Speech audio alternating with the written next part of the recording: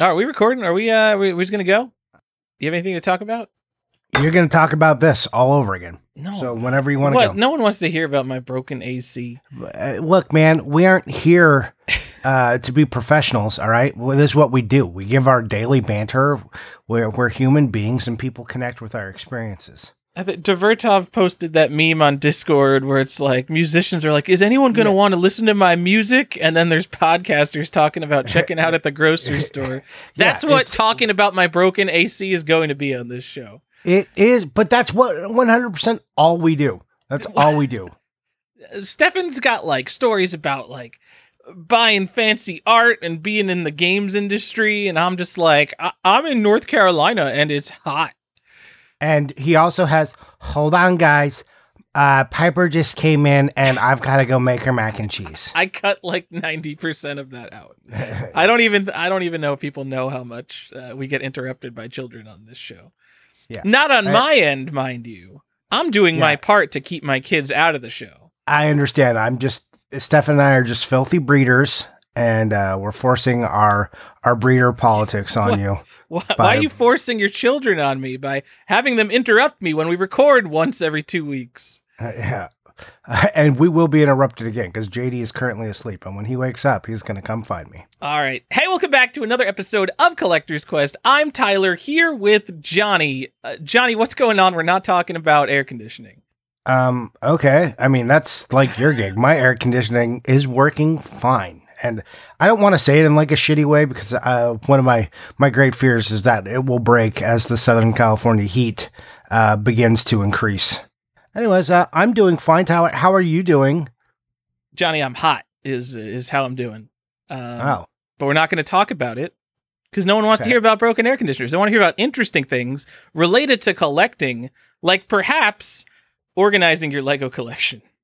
Oh, that's what they want to hear. They don't want to hear about broken AC, but you're like, hey, Johnny, what have you been up to? And I'm like, oh, I'm doing this really inane, boring task. And you're like, yeah, save it for the show, buddy. Save it for the show where people really want to hear about it. That's what we're doing? Okay. I kid. Yeah, so I have been going through my Legos. It's been like this ongoing process of organizing the garage in a manner in which I find satisfying. And you know my theory of going down to like single layer buckets for video games. I did that with all the Legos too. I want to be able to see and get everything. And then, so I want to know what sets I have. With my new sets, I've been very good about it. Like, oh, this is this set. I build it. I put it in a bag. I label the bag. But I had a bunch of like when I was out there in the wild buying lots and stuff from kids and so I've been separating that, organizing that, and then I wanted to know all the Star Wars minifigures I have because I know every Harry Potter minifigure I have, but we also have a lot of Star Wars ones. And I decided, well, I'm not displaying the Star Wars ones, so there's no good way to keep them. So I'm like, okay, I'm going to individually bag each one, and then I'm going to write they have a number, a minifigure ID number, and then their set number. So I know what came from everything, and then I'm going to bag them by set. And then I'm going to be able to, all the sets are in boxes and all those boxes are labeled. So by having the set number and then logging them into a spreadsheet, then I can cross-reference and find out which box they're supposed to be in. And then I can look at the greater list of Star Wars minifigures and find out what sets I don't have by doing a comparison lookup. And then same with the minifigures. So I'm architecting this way to find out all of the Star Wars stuff I have and also do not have. And if I want all of the minifigures, which I don't, but I would like one of each character. Now I can find out how to do that. And I'll know everything that I have and where it lives. So this is both a manual like sorting and organizing task and then also an Excel task, which is like, all these things are right in my wheelhouse. This is 100% what I'm doing. My wife is like, are you enjoying this? I'm like, I am enjoying this, though it's tedious. I'm like, yeah, I'm enjoying this. I'm going to super enjoy it when it's done. So to be clear, are you putting each individual minifigure in like a little meth drug baggie and then you're putting those into like a bigger Ziploc bag? Yeah. So why are there so many bags is what I'm trying to ask here. Okay, well, yeah, so each minifigure goes in a bag, and then all of the minifigures from a set go into a bag. And then all of those minifigures that are from all of those sets, right? So that I've got a group of like 10 bags go in another bag that corresponds to a box that their sets are in, because I don't want Legos are sharp and like, you know, grindy and like slide around. So basically what'll happen is the minifigures, they'll get like rubbed and like they'll just get damaged. So I'm just like putting them through layers of protection so they will not be damaged, because I don't know, I've got a mental disease, I guess. I don't. What's the end goal? Are you going to be setting up some dioramas, or you're just going to have boxes of minifigures? Well, boxes of minifigures and boxes of sets that correspond to each other. No, so the end goal is this. I'll know all the sets I have, and as my son gets a little older and stuff, we already started building like the 4+ Lego sets, and we would do Duplo and stuff. And my wife and I still like to build Legos. I can say, oh, what kind of set do you want to build to him? Like, what ship do you want to build? Like, my goal is like, hopefully he'll be into Star Wars and be like, oh, what kind of ship do you want to build? Or Harry Potter. And it's like, oh, I want to build this kind of set. And be like, okay, it's in this bucket in the garage or bin. Let's go get it. Let's build. Like, so I just know where everything is. Or if I get a hankering to build, I can be like, oh, I feel like building a Millennium Falcon today. It's in this box. Let's do it. So you're going to build the Millennium Falcon. You're not going to like try to build your own Millennium Falcon. Are you that cool of a dad where you could just build a Millennium Falcon out of pieces you have? No, you're not. You're too organized to do that. What am I talking about, Johnny? Yeah. You're not going to be mixing up those precious, unique Star Wars pieces. No, they all stay in their individual bags, though I do have a bunch of sets. Like, that's one of the things, because I've bought all these lots, and some of them, like, they were just like kid Legos. So like there was some minifigures on top, and then there was like just a bucket of Legos. So I have a giant bucket, like a bin, I don't know, probably 70 pounds of Lego that are just completely unsorted, and just like they're probably sets in there, but in my mind, I don't own those sets because they're in this trough of Legos. And look, I do have color sorted bins of a bunch of Legos, like a whole shelf full. Like, here's all my trans clear pieces, here's all my grays. It's like I've never found the right way to sort Lego, because I'm not sitting in like a workroom, like a Lego room, building all the time.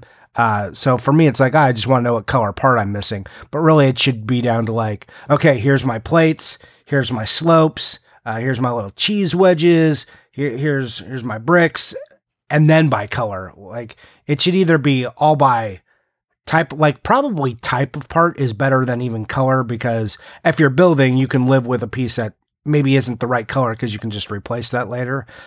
But, you know, when you need a part to complete a build, you just need a part. Having the right color is something you can identify and then fix. The way I have it, you just be like, well, I don't have that piece. Let me open another color bin. It would just be worse. It would be worse for building, if you were into that kind of thing. But I do freehand build stuff. It's not that I don't. I do make my own. They're called mocks. I do make a mock from time to time, but not very often, especially not lately.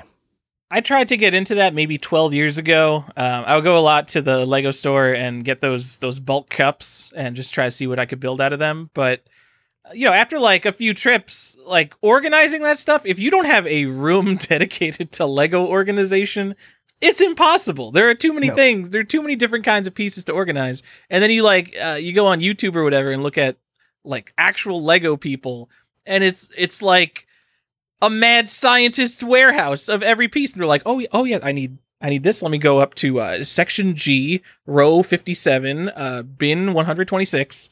And then they have the 1x3 clear pieces, which is what they needed. Yeah. You know, it's like walking out into a dad garage and they've got like a giant wall of screws, and they know exactly what screw then, and they're like, oh, it's over here in this little cup. I mean, I do electronics, and I have plenty of screws of all. I've got wood screws, I got machine screws, I've got all different sizes. Doesn't even come close to the amount of Legos that I could organize. I'm talking like the super dad garages where they have a wall full of just those little bins, and they're just like, it's like, here's all these washers, here's all these screws, here's all these tiny components. But that's what Lego is. It's all tiny components, and it's the work of madness. I realized it wasn't for me as well. I didn't do by cut because I was out there buying sets, so I just had all these loose pieces. I was like, all right. And like it got to a point where I even, was like buying my own pieces and stuff to do some of my mocks. I'm like, oh, I know I need some of these plates, so I'm going to go buy them. Yeah. And then I was like, I'm happier just building a little set and being like, all right, that's done. And if I want to build onto it, sure. But like, I want to return it back to its original form. Yeah, I feel really bad, like buying a set and then just using pieces, and like, because once you break that set up, it's never going to go back together. And I just feel so bad doing that. But the mock people, they're like, oh, this set has the rare 1x2 teal pieces. That color's so rare. They're going to be like, I'm going to buy 5 of those sets just to load up on those teal pieces. And doing that just seems crazy to me. Oh, yeah. So. Yeah, I mean, they're all about that life. And that is not... And I like the minifigures. And there's a lot of people who just buy the box, cut out the minifigures, and then they're like, who cares about building the set? And I'm like the weird in-between. I'm like, I like to build the set, and I like to have the minifigures. I get the minifigures. Minifigures seem inherently collectible. They're really cool. They're like a better version of Funko Pop in every single way. Yeah, because exactly. They look cooler, they're way smaller, and they're not ugly. Yep. But the people who get excited over like rare bricks and rare colors, that's a crazy life. Minifigure collecting is crazy, by the way. Like I've been looking this up, and I'm just like, wow. I've also been looking up the prices because I have like no idea what this stuff is worth. I'm like, I know some minifigures get expensive, but I'm like, oh, that figure is $250. Huh? He was just sitting in a pile. Maybe I should do a better job of taking care of this thing, which is $250. Are there like Lego Star Wars figures that are worth like a lot of money? Because how long has Lego Star Wars been around? The 90s? 1999 is Lego Star Wars. Yeah. And that's really the beginning of licensed properties. So the first 2 licensed properties were, hey, Lego Harry Potter and Lego Star Wars. Those are the first 2. Star Wars being first. Wow, Lego really has their shit sorted out, huh? Well, I mean, it's funny because they got those 2 licensed properties, and then they were like almost in the middle of bankruptcy in like the early 2000s, like 2001, 2002, when they got these properties. So it's crazy to think that Lego almost went bankrupt. And, there's a lot of people who still hate all of the licensed sets, but licensed sets are what saved Lego. I mean, I can't even imagine Lego without Lego Star Wars. I know. Like, a lot of people, their whole life has just been Lego with licensed properties, especially Lego Star Wars. Lego Harry Potter went away for a long time and then like has come back in spurts and is currently on a run where it's back, but it may go away. But Star Wars is the ever-present, all-consuming, forever franchise, the evergreen. Star Wars always is. And it doesn't look like it's going away anytime soon. So, yeah. There are 842 Lego Star Wars sets. But I imagine some of those are like stupid little baggy sets, because I remember getting some really minor Lego sets. Well, and some things that are considered sets, like... If you look at an advent calendar, the advent calendar is a set, right? But sometimes the individual builds in there are also considered sets. Like, oh, that's 74021-3. Like, and sometimes sets have like a dash component, which means it's like either part or a variant of the same set. Lego has some like dumb stuff. Like there's a Kanan figure from Star Wars Rebels. He came in the Ghost. If you don't know what the Ghost is, it's the ship they fly around in Rebels. He's got brown hair, but there was one version of that ship they just produced for, I don't know, a couple months or whatever, where Kanan came accidentally with black hair and had a printed black goatee. So now that guy's worth like $500. And now they consider that a separate set because it had that piece in it. But I mean, it's the Ghost set with a dash. And then the new one, the regular one now is like a -2. You're just like, okay. I mean, your collection's not complete without that. Are you really going to say that you're a Star Wars fan if you don't have the Lego Star Wars variant sets? Yes, absolutely. Especially...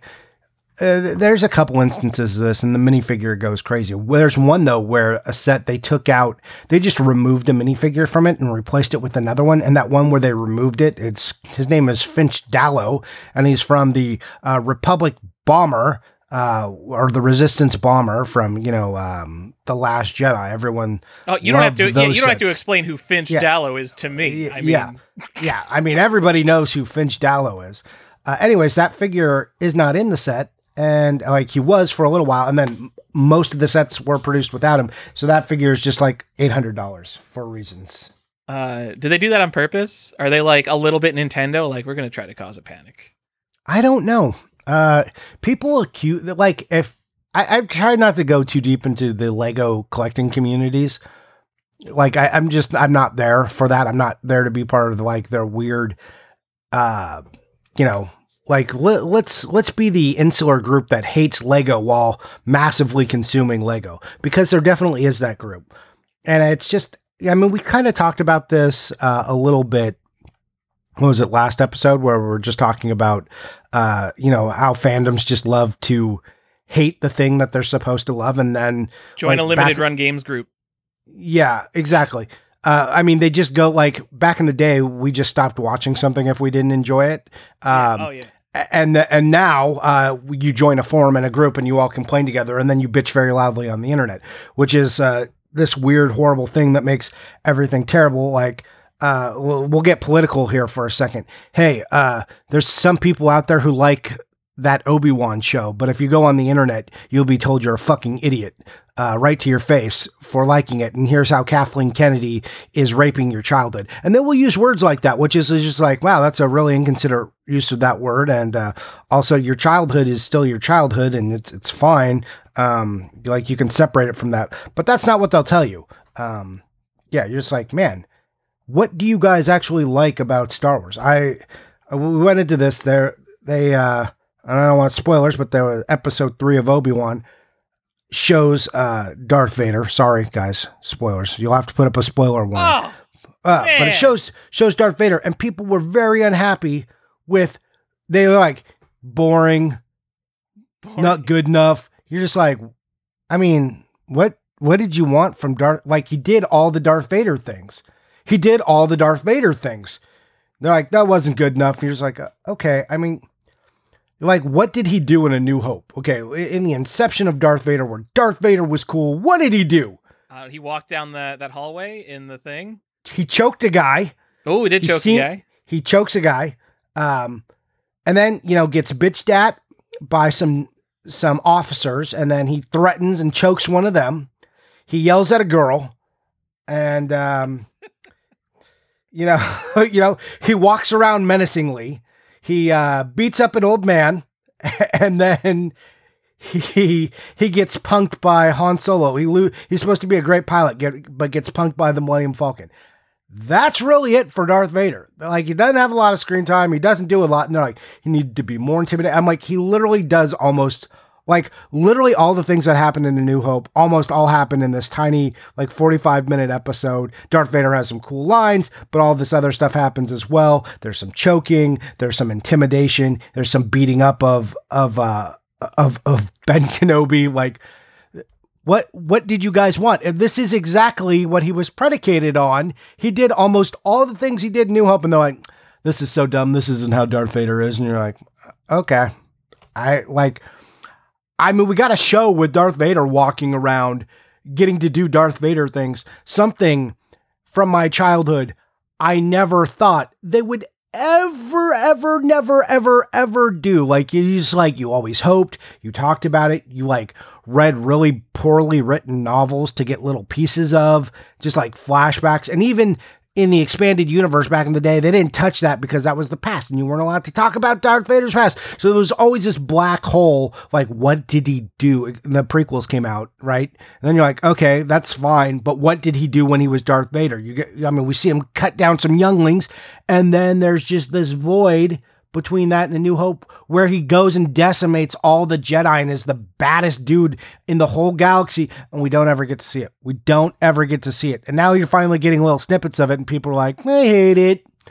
It's man, will you guys shut up? I just need them. I need you all to love Darth Vader enough so I get a Darth Vader series. Just like, how are you going to sit there? And then these are like, a lot of them are prequel fans. And it's like, you love the prequels. You're okay with the shit that happened in episode 1. You're okay with the episode 1, but like, this is what's stupid to you. That was George's vision, though, Johnny. I only subscribe to George's vision, not this modern Disney bullshit. Yeah, I mean, I don't understand. Like people are like, you'll see some people like, I don't know what this disconnect is. Like, it's this systematic grossness that's just in the whole world. There's a group that are like, oh, it's really cinematic and beautiful. And then there's a whole group who will tell you it's not cinematic at all and the writing is terrible. And then other people are like, the writing is great. You're just like, I don't understand how the divide is this wide between these two groups.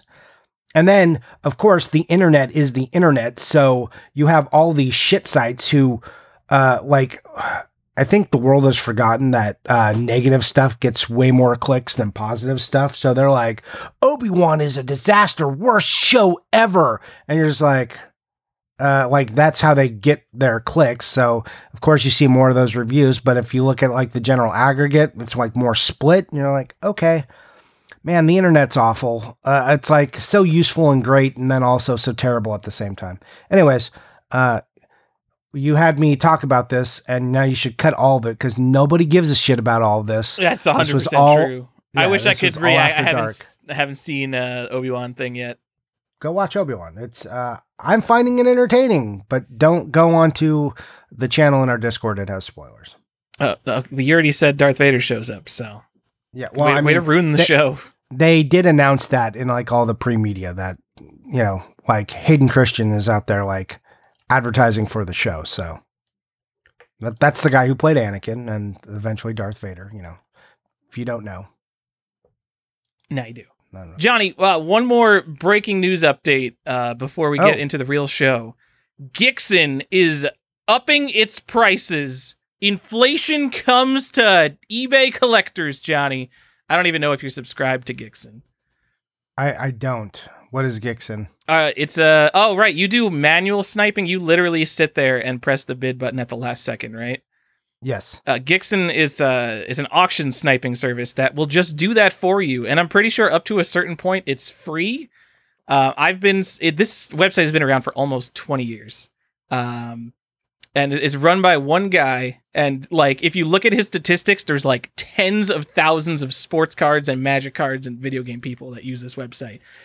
It costs $6.53 a year. And due to inflation and rising operating costs, he's going to have to raise that by 10%. So Gixxen is soon going to cost around $7 a year, John. Oh, shit. I know. It's getting ridiculous out there. This website has probably saved me thousands of dollars. Are there people out there complaining about this price increase? There's a forum thread on it. I can't imagine anyone is complaining about this. Also, if you're auto-renewed, you get to keep the old price anyway. Jesus. Come on. This website is so cheap. If you're not subscribed to Gixxen and you snipe auctions, man, you guys should be using Gixxen. It has never failed me.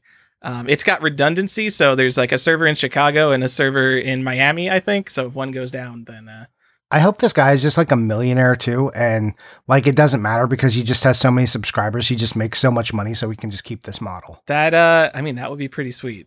Cause it is a very reasonable service. There are 2 times I've been a subscriber for maybe 10 years. There are 2 times I got an email that both servers, both the regular server and the backup server were down at the same time for some reason. And when that happens, I go to auctions ending soon. And I'm like, maybe I can get stuff cheap because everyone's snipes are going to fail right now. But I don't think I ever found anything. Anyway, that's hilarious. Hilarious. That was an aspect I really enjoy about collecting is going and hunting for deals when the sniper sites are down, Johnny.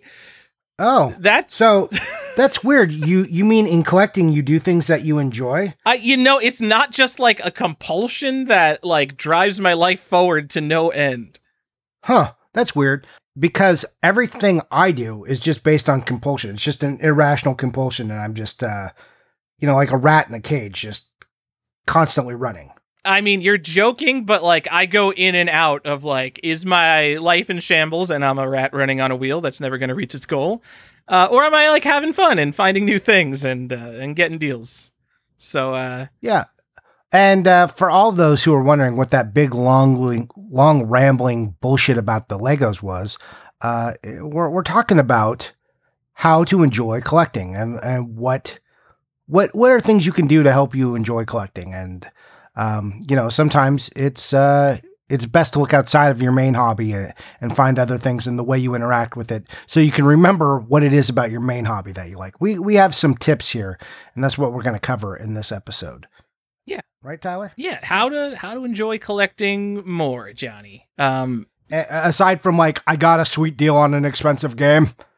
Yeah, it's more than that. A lot of the dopamine of collecting comes from hitting that buy it now button or getting that huge bid in and winning an auction over the sucker who didn't bid enough.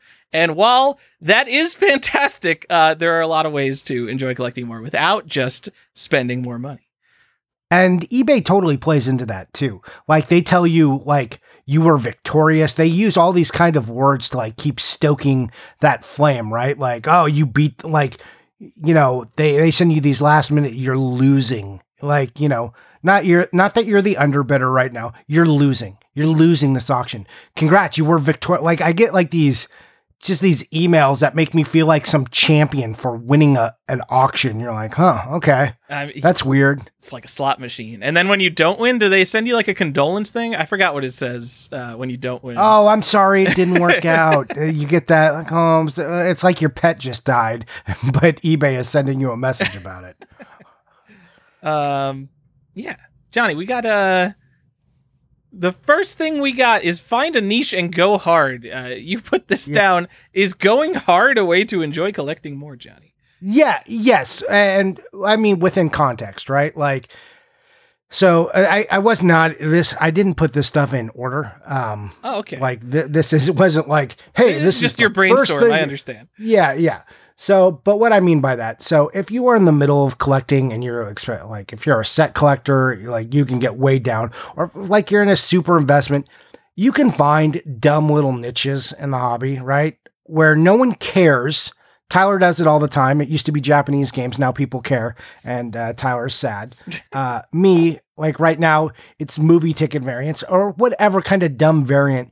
You can just pick that thing that nobody cares about. If you just need to scratch the collecting itch, if you need to fulfill collecting, the enjoyment that normal collecting brings you when you're going hard, and eBay is getting your dopamine hit and you're winning auctions against suckers, all the stuff that Tyler just talked about. If you find something that no one cares about, you can just go at that. You can go hard. No one cares. And you're snapping up auctions and you're getting $10 games still. And you're yeah, look at me. I'm doing it. So for me right now, it's movie ticket variants. I mean, to be fair, I have loved movie ticket variants for a very long time. If you've been listening to this show, you know, this is something I like. Right now, I'm just going hard at the PS2 ones, because they're attached to a bunch of shitty games that no one cares about.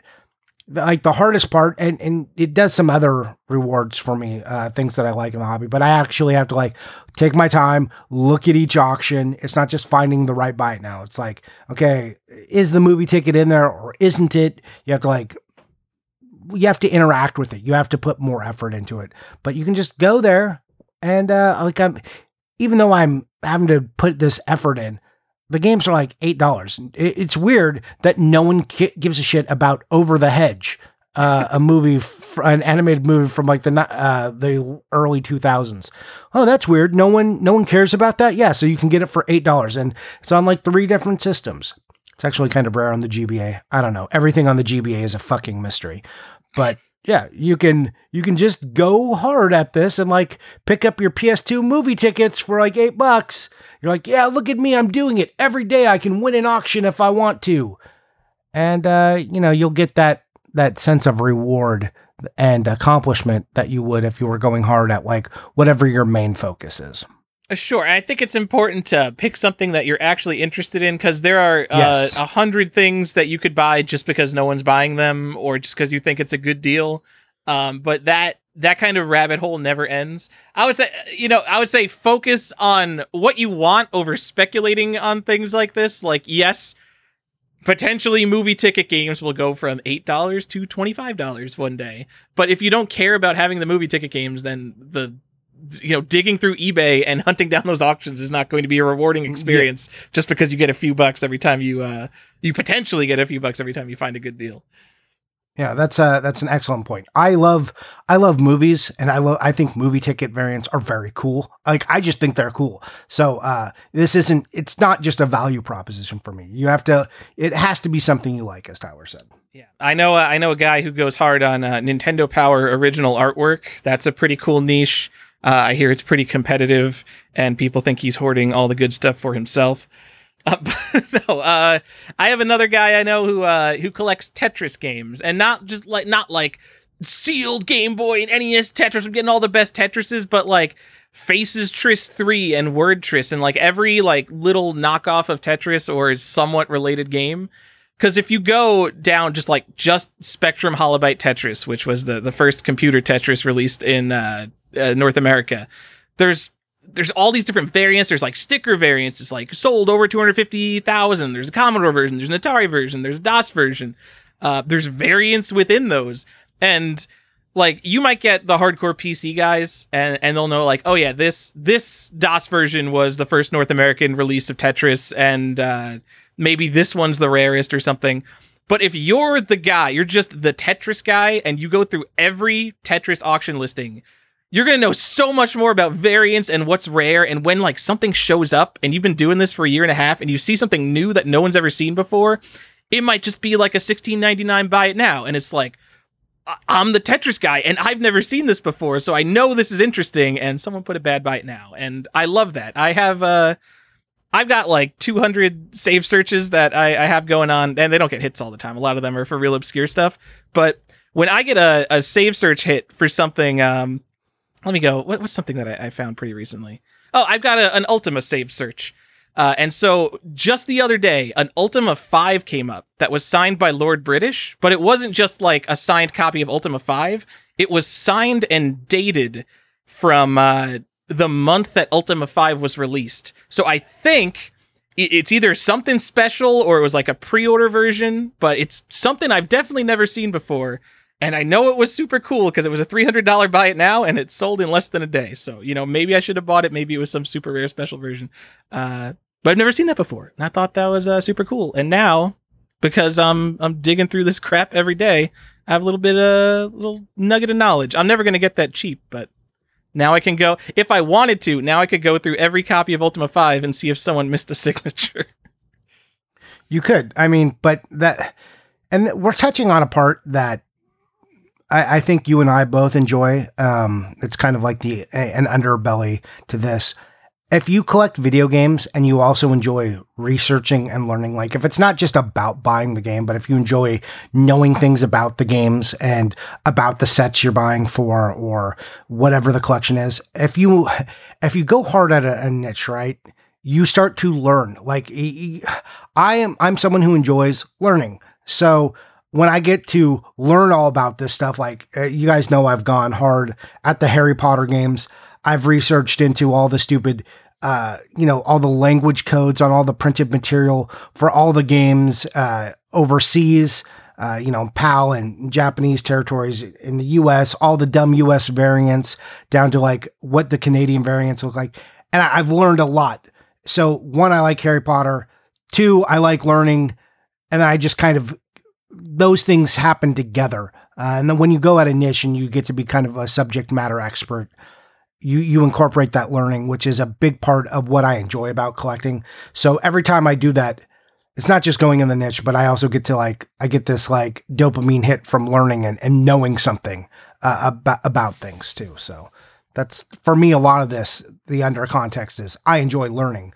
So if you just like, I hate learning, I just want the games, I want to spend that money, get out of here with your books, Johnny.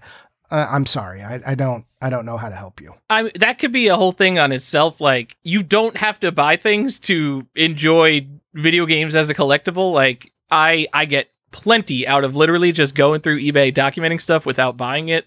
Just like I spent the most recent complete rabbit hole I went down was Myst. I documented like 25 different versions of Myst.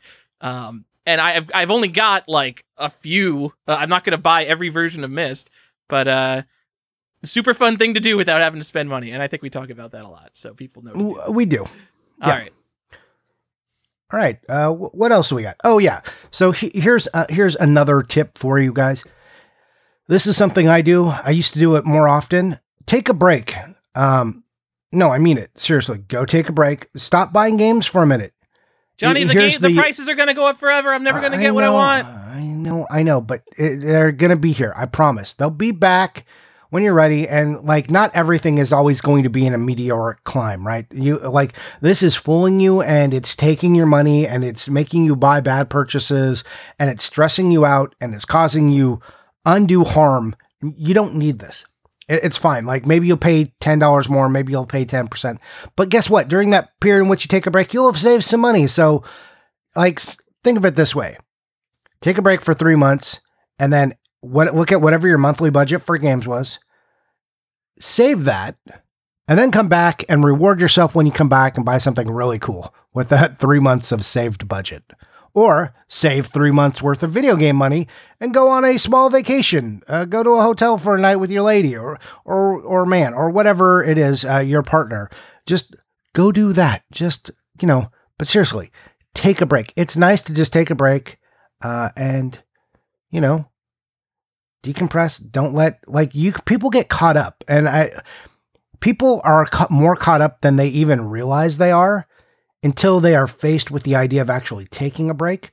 So if you think about removing yourself from the hobby for a minute, and that causes you some stress, that's telling you everything you need to know about that situation.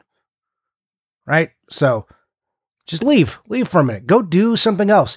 Also, have another hobby. That doesn't mean have another money hobby, but just have something else that you also enjoy. It's weird. Because if you collect video games, you kind of have this sub hobby that maybe you're not even realizing.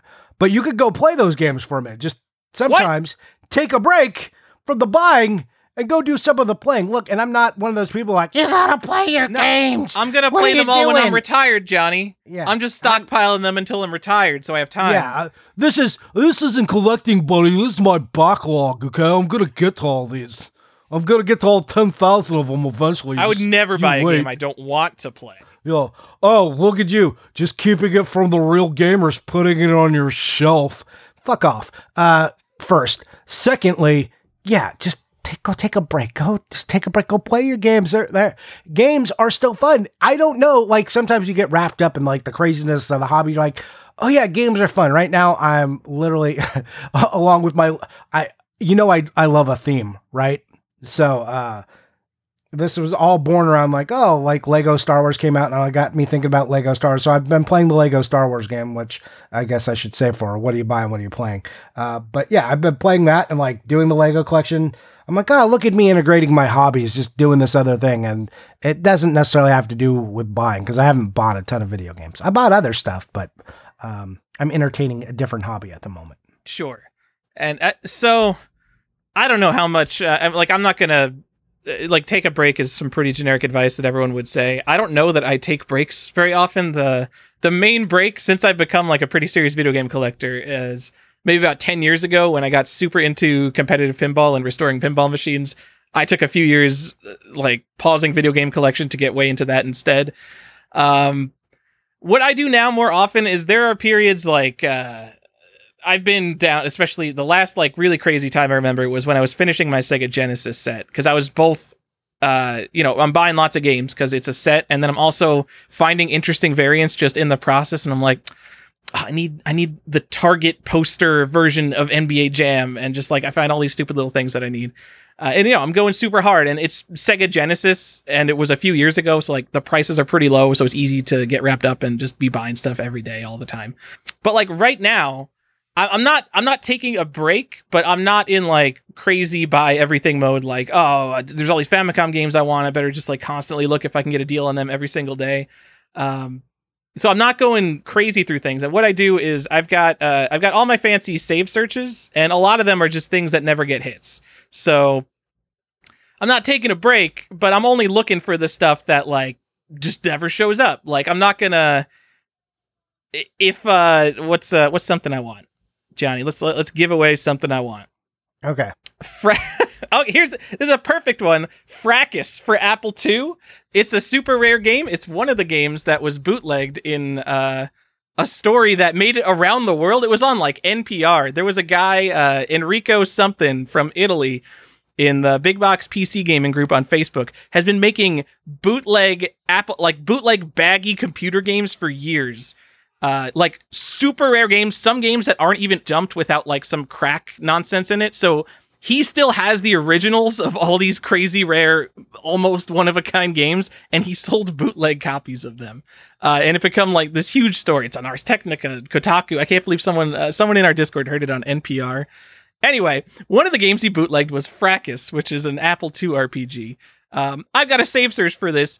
I think it's literally never gotten a hit, but I'm going to keep monitoring that even when I'm quote unquote taking a break. Cause yeah, I'm going to buy that because I need to. If that comes up, I can't be taking a break, Johnny. Is what I'm saying. Well, yeah, and look, you said you like couple years. I'm not suggesting like go away for a few years. I said months. Like just take a break for a few months. Just give some people say like I got to let my wallet recover. Yeah, do that. Let it recover, whatever it is. But also just give yourself. Fine, I agree. Like some things, if you have like a weird save search, like maintain your save searches. I'm not saying turn that off.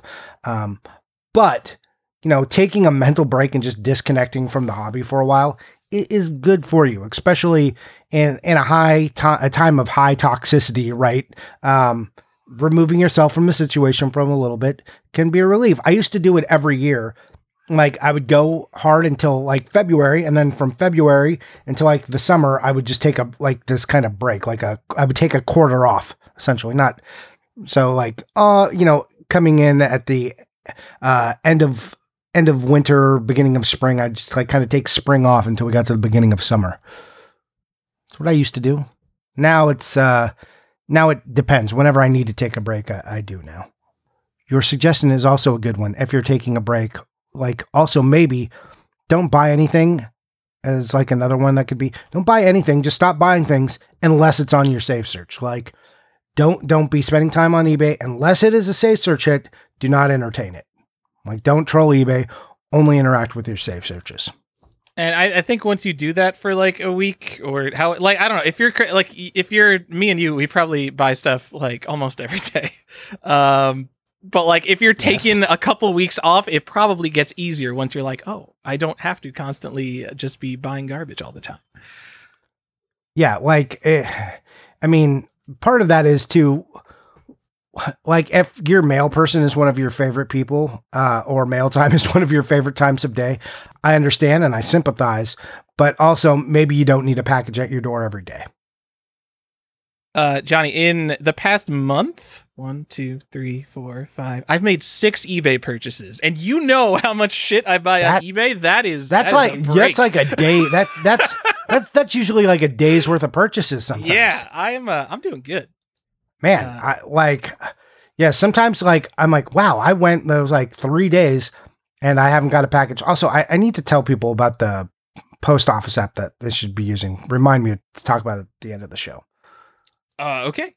Definitely can't talk about it now. I mean, well, I want to get through our list here because we got a lot of stuff on here. So, another thing you can do, and this is kind of in that same vein, if you're experiencing a lull, because that's totally normal, it happens. People, you're just like, I'm not into the hobby. I'm feeling the weight of it. I don't want to do it. Have a backup to whatever your main collecting is. And I'm not saying like a new hobby, though that is also a good thing to go entertain. But if you're like hardcore NES guy, you're like, I have to always be buying NES games and I can't find any good deals on them videotapes right now because the world wants to get them all graded and make the money. If that's all you do, then you just need to move away and like go take a break. But if you also like, say, like Master System or something because you're just loving that 8-bit era, then just go look at that for a little while. I know the temptation is like, oh, prices are always going to go up. But sometimes you just need to like go scratch a different itch for a minute. Just go like, sometimes you just need a win, which is weird to say, but you're like, okay, I can't find any deals here. I feel like there are no deals. If you do collect games over many different systems, Just go look at a different system for a little while. Don't hyper focus on one. Go look at the other one. All right. I mean, no one collects Master Systems, so that was a weird example. But no, it wasn't, because it was 8-bit to 8-bit. It was like, hey, if you're the 8-bit guy. I mean, I know that is correct, but just the concept of Sega Master System being an alternative to NES, even though they're literally contemporary competitors, is just so ridiculous to me. I don't know why. I mean, you say that, but the rest of the world doesn't feel that way. Yes, the rest of the world doesn't feel that way.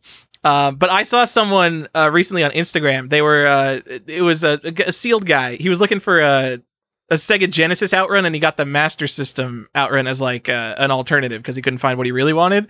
And I just think it's so funny that like Master System, the rarer Sega console, is like the backup to Sega Genesis because it's just Master System, whatever. Anyway, I'm sure we got like 3 Master System people that are upset about me trashing. There's a bunch of people in Brazil who are like, you assholes. I mean, obviously Brazil, I mean, they got way more games. They know way more about the Sega Master System than I do with my 5 Alex Kidd games and fucking Gangster Town, like, and Ghost House. Just saying, like, Brazil is a huge country. Like, I think people don't realize how big Brazil is. I think I don't want to say most people realize how big Brazil is. I think a lot of Americans do not realize how big Brazil is. What are you talking about, John? I'm telling, like, if you, and I know this is true because if you ask, like, if you've seen some like these polls, like ask on the street, like, what are the biggest countries? Like, Brazil doesn't get mentioned when it should get mentioned. But yeah, but they also, people don't realize how big it was in regards to Sega as well. So I'm not just saying like the size of the country, but that as well, but also how big Sega was in Brazil. All right. I didn't mean to trash Master System too much. I do want to get some more Master System games. Especially stuff from Brazil. No. Go get all the hard to find stuff. No, this is all the tech toy stuff. This is the rabbit hole I don't want to go down because then I start collecting everything, and I'm really doing good at not collecting everything recently. But I do have like some Mortal Kombat games. Like, did Mortal Kombat 3 come out on Master System? I think I have that. Just because it's so ridiculous that Mortal Kombat 3 is on Sega Master System. And get your Sonic 2 on the Master System. But that's just the Game Gear version, right? I'm pretty sure I have that too. Doesn't matter, but the idea that there's a Sonic 2 on the Master System is hilarious. Yeah, and yes, Mortal Kombat 3 is on the Master System. I also got Ninja Gaiden, that's its whole own thing. Anyway, all right, Johnny, I think the next one is a really important one. Don't fall down the Instagram rabbit hole. Stop comparing your collection to others. Your collection is great. You're working on it. It's not done. And if you've been collecting for 3 years, stop comparing your collection to someone who's been collecting since 1992. Because those people with those walls, that picture of Nintendo Twizzlers collection, that's like world famous with all the Nintendo cartridges on a wall. That guy was collecting all that in like the early 2000s when all that stuff was $1 each, and he had years to build it up. And it's a completely different time, and whoever has a bigger collection than you, just tell yourself they're not enjoying their games as much as you because they're just buying a bunch of garbage, Johnny. Yeah, I mean, that people will take that all the time. If you are just now getting into collecting and you're like, I have 12 games and they were all super expensive, and then you look at somebody's collection, and I'll just use myself as an example because I'm a fine idiot to compare yourself to. You're like, oh my God, that guy's got a wall of all, it's like, because I started in 2004, dude. I wouldn't have this if I started collecting this year. Also, you'd be amazed at how well people are at amassing things. If you've ever moved any time in your life, you go, holy shit, how did I get all this stuff? Now imagine in your life that you've been hyper focused on one thing like video games and buying it on a regular basis, not just the random accumulation of crap, but the all out pursuit of, and then look at what you have in 10 years. So don't collect for a year and then go, oh my God, I'll never have all this stuff. Go look at yourself in 10 years, not now. This is not the right time to do that. And like, enjoy what you have. It's fine. You're doing great. You're great. Okay. I don't know. He needs there. Your collection is fine. Your collection is great. You're doing a good job. Don't worry about these people who've been doing it for a long time. Like, you are fine in your own lane. And one day you will have a bigger account. You will have more games, and someone will look at you and be like, how the hell does that guy have all those games? You will be that guy one day, but it takes time. You don't have to be that guy, Charlie. You don't have to, but I'm saying it's going to be a relative comparison, because maybe in the future, owning 1,000 games is, that's probably today. That's still true. Owning 1,000 games is still a lot of games, but maybe it's 200 games. Like, that's a lot of games. And the guy who only has 10 is going to be like, how does that guy have 200 games? How expensive must that have been? But it's because that guy did it for 5-10 years. He didn't just start and was like, oh my God, how could you afford all that in one breath? You couldn't and wouldn't and shouldn't most people. I think in the modern era of DVDs, just because there is so much junk now that is essentially worthless, it's almost like DVD movies. Like, you could buy literally 1,000 DVDs and have nothing of value. And you used to kind of not be able to do that with games just because there weren't tens and tens of thousands of video games. But now there are. So quantity kind of means nothing. So if you just have a wall, I don't want to say that there is a wrong way to collect, but you could have 1,000 games and your collection could suck. But if you are just an Xbox 360 guy and you have all the Halo games, all the fucking Gears of War games, the Banjo-Kazooie game, that game's good, shut up. All the Microsoft Game Studios games, all the Bungie games, all that kind of stuff, and you have them displayed nicely and they're all complete, and you're picky with your cases. They don't have like GameStop stickers on that and stuff. Then I think that's awesome, because you know what? The guys with the biggest game collections that I know, like myself included, have just like cardboard boxes sitting in a garage that are stacked up. So if you could have the stuff you actually like displayed nicely, you might be happier than the person who has, 20,000 games sitting in boxes. And Johnny, you probably know some people that I'm talking about who've got some serious boxes going on. Do I know anybody with boxes besides in their garage? Me? Me, Tyler, me. Oh, well. I have like almost a whole Wii collection sitting in my garage, and a nearly complete Xbox collection also sitting in my garage. Yeah. Don't collect sets. Can we add that to our list? Yeah. Don't collect sets. Don't collect sets. Or just collect NES, because NES that makes you an automatic cool guy if you have a complete NES. Yeah, I mean, kids don't like. We were talking about this in the Discord, but yeah, kids, they're like, NES is only going to be cool for so much longer. People aren't going to give a shit. So. 100% disagree. NES is always going to be the coolest. No. Don't make me say NES. Also, it's NES. I had someone respond to me on Instagram. They said that this was from the last episode. Let me go find who it was. But they said that they're 20 and they're. It was Twisted World, and their friends just do not care about the Sega Genesis at all. They're like, "What is this piece of shit? No one gives a shit about this." Yeah, the younger generation might just not care about Sega in general. I thought that was super interesting. That was Twisted World. But they did announce that the Sega Mini 2 is going to come to North America. Cool. Yeah. So all those I need more mini consoles. Those are still cool, right? Man, remember when we said you were like, "There's no more mini consoles," and I was like, "I don't know, maybe. I think we could see some more." If you asked me what the next big mini console is, I 100% would not have said, "Oh, another Sega Genesis." The idea that they it already had 50 games on. They're like, and 50 more games. I'm like, adding the Sega CD stuff onto that is cool, but I don't think that gives you 50 more cool games. Maybe it does. But they would have to get all the best Sega CD games. Did they announce the games? They have not announced all the games. I think they can make that pretty compelling. If they get all the good Sega CD games, if they get Snatcher, all they need to do is get Snatcher, and it's already 100% worth it. We talked about this specifically to Snatcher. If they get Snatcher, it's a coup and they win. Yeah. What? Has Snatcher ever been re-released? It's kind of crazy that it has. No, we've talked about we talked about it, how crazy it is.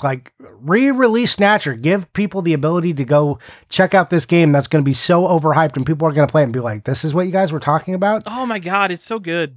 It is. We both like it, but kids are going to come in and be like, "This is what you guys care about." This is the thing. I know. I mean, that you could overhype, you could build something up in your head, anything. If you had more than 20 years, however long you've been alive of Star Wars fandom in you, and you were telling people, oh my God, this movie Star Wars is so good, and someone sees A New Hope, and they're like, that wasn't as good as Django Unchained. And it's like, no, you don't understand. Please don't. They're too close to home. All right. They can get Popple Mail. That's like a Nihon Falcom game. Falcom's still around. Yeah, they're this games could to get. be pretty compelling. As much as it is just another console, I think they might be able to do it if they get all the right Sega CD games. Yeah, look, you know me. I'm all for like making people able to play old games in a new way on their good TVs. So yeah, like please. I'm super excited for this. I hope it's not just like, oh, we've left out a bunch of Genesis trash, so here's some more I hope they really go hard on the Sega CD aspect. Yeah, I think, because like I don't know what's on the Sega Genesis Mini. Well, also 32X is going to be available on it, right? So they could get like Knuckles Chaotic. No, seriously, they could get like Knuckles Chaotix. They could get like the Pitfall version that people like. We could get the Batman game. That is not stuff that people want. Knuckles Chaotix is such a filler game that like no one is buying a Sega CD mini to get Knuckles Chaotix. One, you're wrong. Two, Night Trap. We can't have an episode where we don't talk about Night Trap. They got to put Night Trap on it, right? I mean, they're going to. As much as it doesn't make sense, it will sell systems for them to have it, and obviously the rights are available because it's already being re-released. Also, since the timing of our last Sega CD episode where we were like, I can't believe Night Trap has been released this many times. Yet another edition of Night Trap for the PS5 is being released by Limited Run Games, so look forward to that in the future. Limited Run Games is crazy, man. How much they're releasing like Night Trap. Like every console that comes out in existence, they're going to release every Shantae game on again. Just like they are. Oh my God. Already announced for the PS5. Yeah. How? They're just milking. They're like, oh, we got to keep them playable on the modern consoles. I'm like, God, it was on the PS4, dude. If last time I checked, I could play PS4 games on the PS5. Did you change anything, or is this a blatant money grab? Oh, it's a yeah, but no, please at me and defend Limited Run some more. I know. Man, the Limited Run fanboys hate me and have left negative reviews. And I'm just like, I don't know. I don't love the business model, guys. And here's my reasons why. It's not that I don't buy Limited Run games. I've already covered this. I just think some of the behaviors are suspect and just there to take your money. And I try to defend you from that. And then you're like, but you're a dick. You're just a hater. And I'm like, no, I love games regardless of where they come from. See all my Limited Run games. I own a lot, probably more than you, which is sad, but true. So that's not more than me. I have had the discipline to like look at things like the Castlevania collection and the Contra collection, like franchises I love, and I'm like, these are just modern re-releases. Doesn't matter how quote unquote limited or single print they are. I do not need these for $175. Oh, see, yeah, I 100% bought the Castlevania collection. There was no way I wasn't. Like, I need every version of Castlevania. Come on. Nope. Do you have the Commodore 64 version, Johnny? Not yet. I want it, though. Sounds like you don't have every version of Castlevania. I didn't say it. Did I say I have every version? I said I want. I also don't have the DOS version. I would like that as well. Anyways, let's get back on topic. I'm getting us back on top. I'm looking at this thing. Okay, so here's like along the same lines of what we were just talking about, and this is echoing what our sentiment has been. But be more circumspect with your purchases, which just means more thoughtful. So, like, really think about what you're buying and try to, as we say a lot, collect only what makes you happy. Don't just buy the big stuff that everyone's talking about. And this goes like falling down the IG rabbit hole and seeing what influencers are putting out, or like, Limited Run does a very good job of like pushing, this is the stuff. You don't have to get into all of that. Just buy the stuff that you love. Buy the stuff that actually makes you happy. Don't be influenced out of purchases or into purchases by like some of these accounts or just by the constant wall of like what is being shown on Instagram. Really think about what makes you happy. And that's, if you look at my account, especially around October, and you see all the asinine things I buy, because I just love buying Halloween games. I just love buying anything that reminds me of that.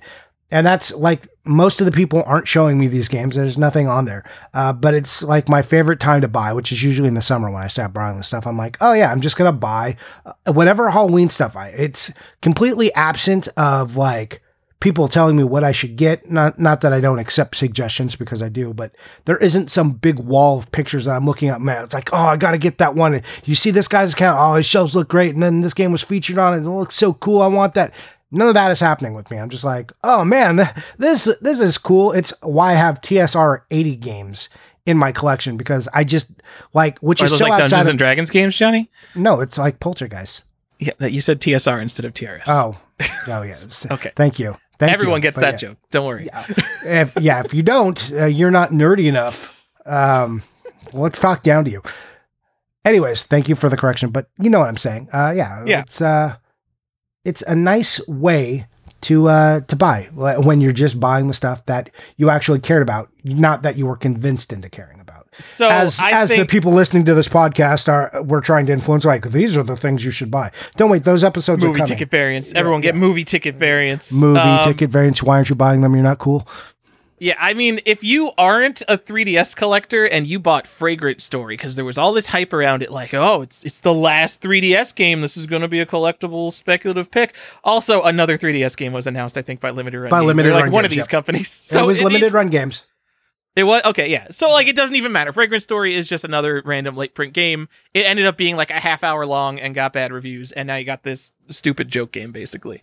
And there was like a version of it that was over $100 that was super special, signed by the developers. Shit like that will literally, since it became a thing, was it Limited Run Games that really kicked it off? It was probably, Xbox 360 era limited editions where things really started getting like this. But every 2 weeks, there's going to be the new cool thing to pre-order and the new cool thing to have, and you can't keep up with it. No matter how much you think stuff is going to be worth in the future, if you go down the hype rabbit hole, you'll never finish. You won't be able to, if your real interest is Super Nintendo games or GameCube games, and you're just trying to keep up, like, oh, I got to get Fragrant Story. Oh, Limited Run Games came out with the Contra collection. Contra's such a good game. I got to get the Contra collection. You're going to be spending like $5,000 a year on just all the crazy hype stuff, and you won't be getting around to the stuff you actually want.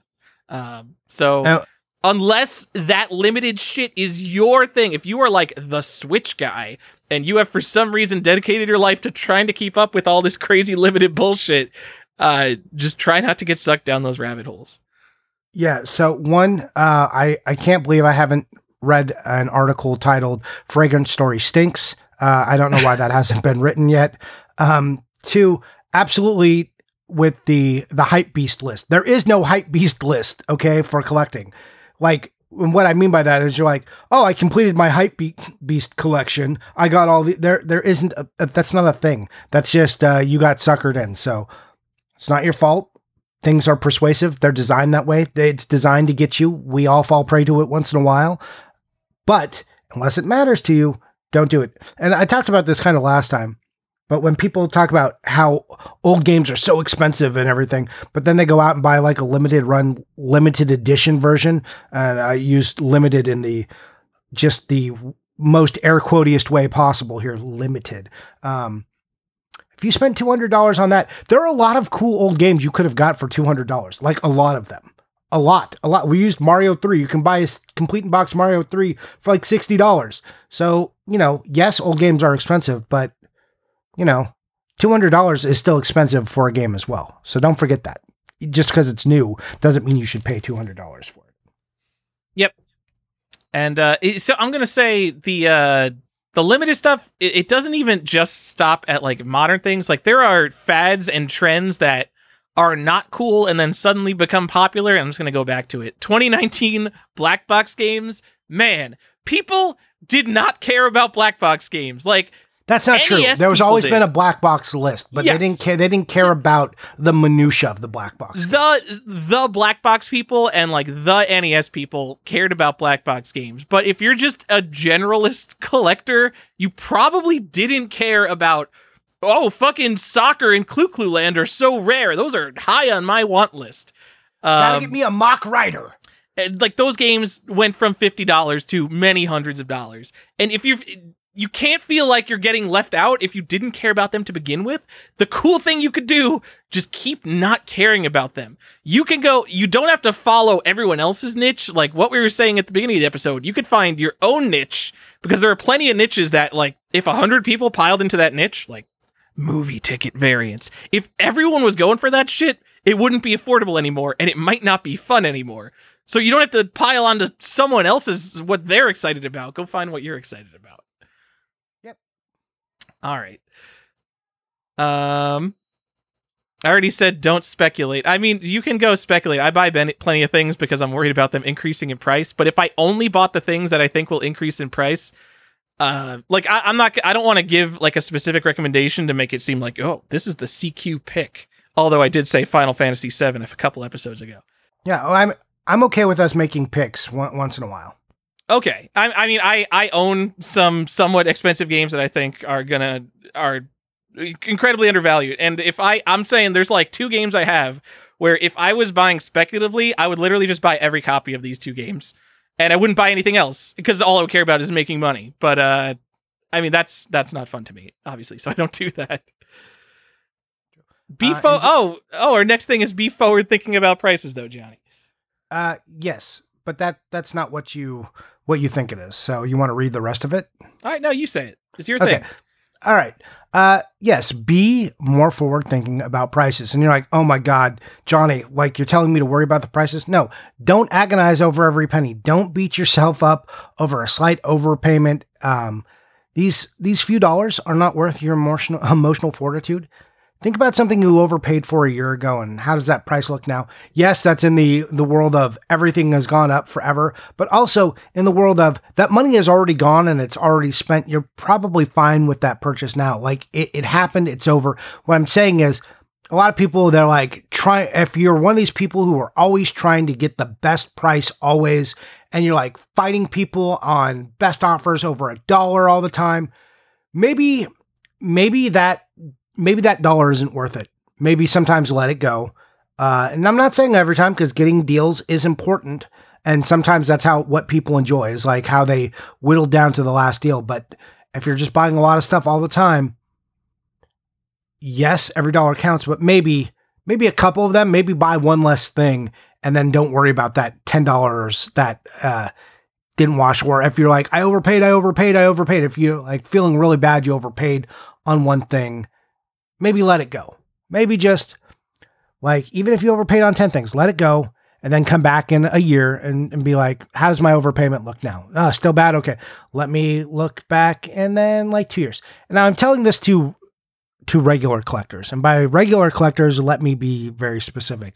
People who are just buying CIB and cart stuff, like you're fine. If you're an investor, please don't apply this to yourself, because an overpayment in an investor world looks a lot different than someone who's buying like a CIB game who spent $50 more on a nice copy. If you spent $650 instead of $600 on it and it was already expensive, now you overpaid a little bit, like because you got it a little nicer. Like these are the people I'm talking about. If I spent $300,000 on a Tecmo Bowl. I think I overpaid, but it'll probably come around, Johnny. Yeah. I'm not talking to those people. You might be going into bankruptcy. I don't want to go down that rabbit hole with you. That's a lot of money. I'm talking about money that people can recover from. I'm talking about agonizing over a couple of bucks. Agonizing over $50, who cares? Agonizing over $50,000 is a lot different. Even $5,000 is a lot different, or $1,000, or even like $500.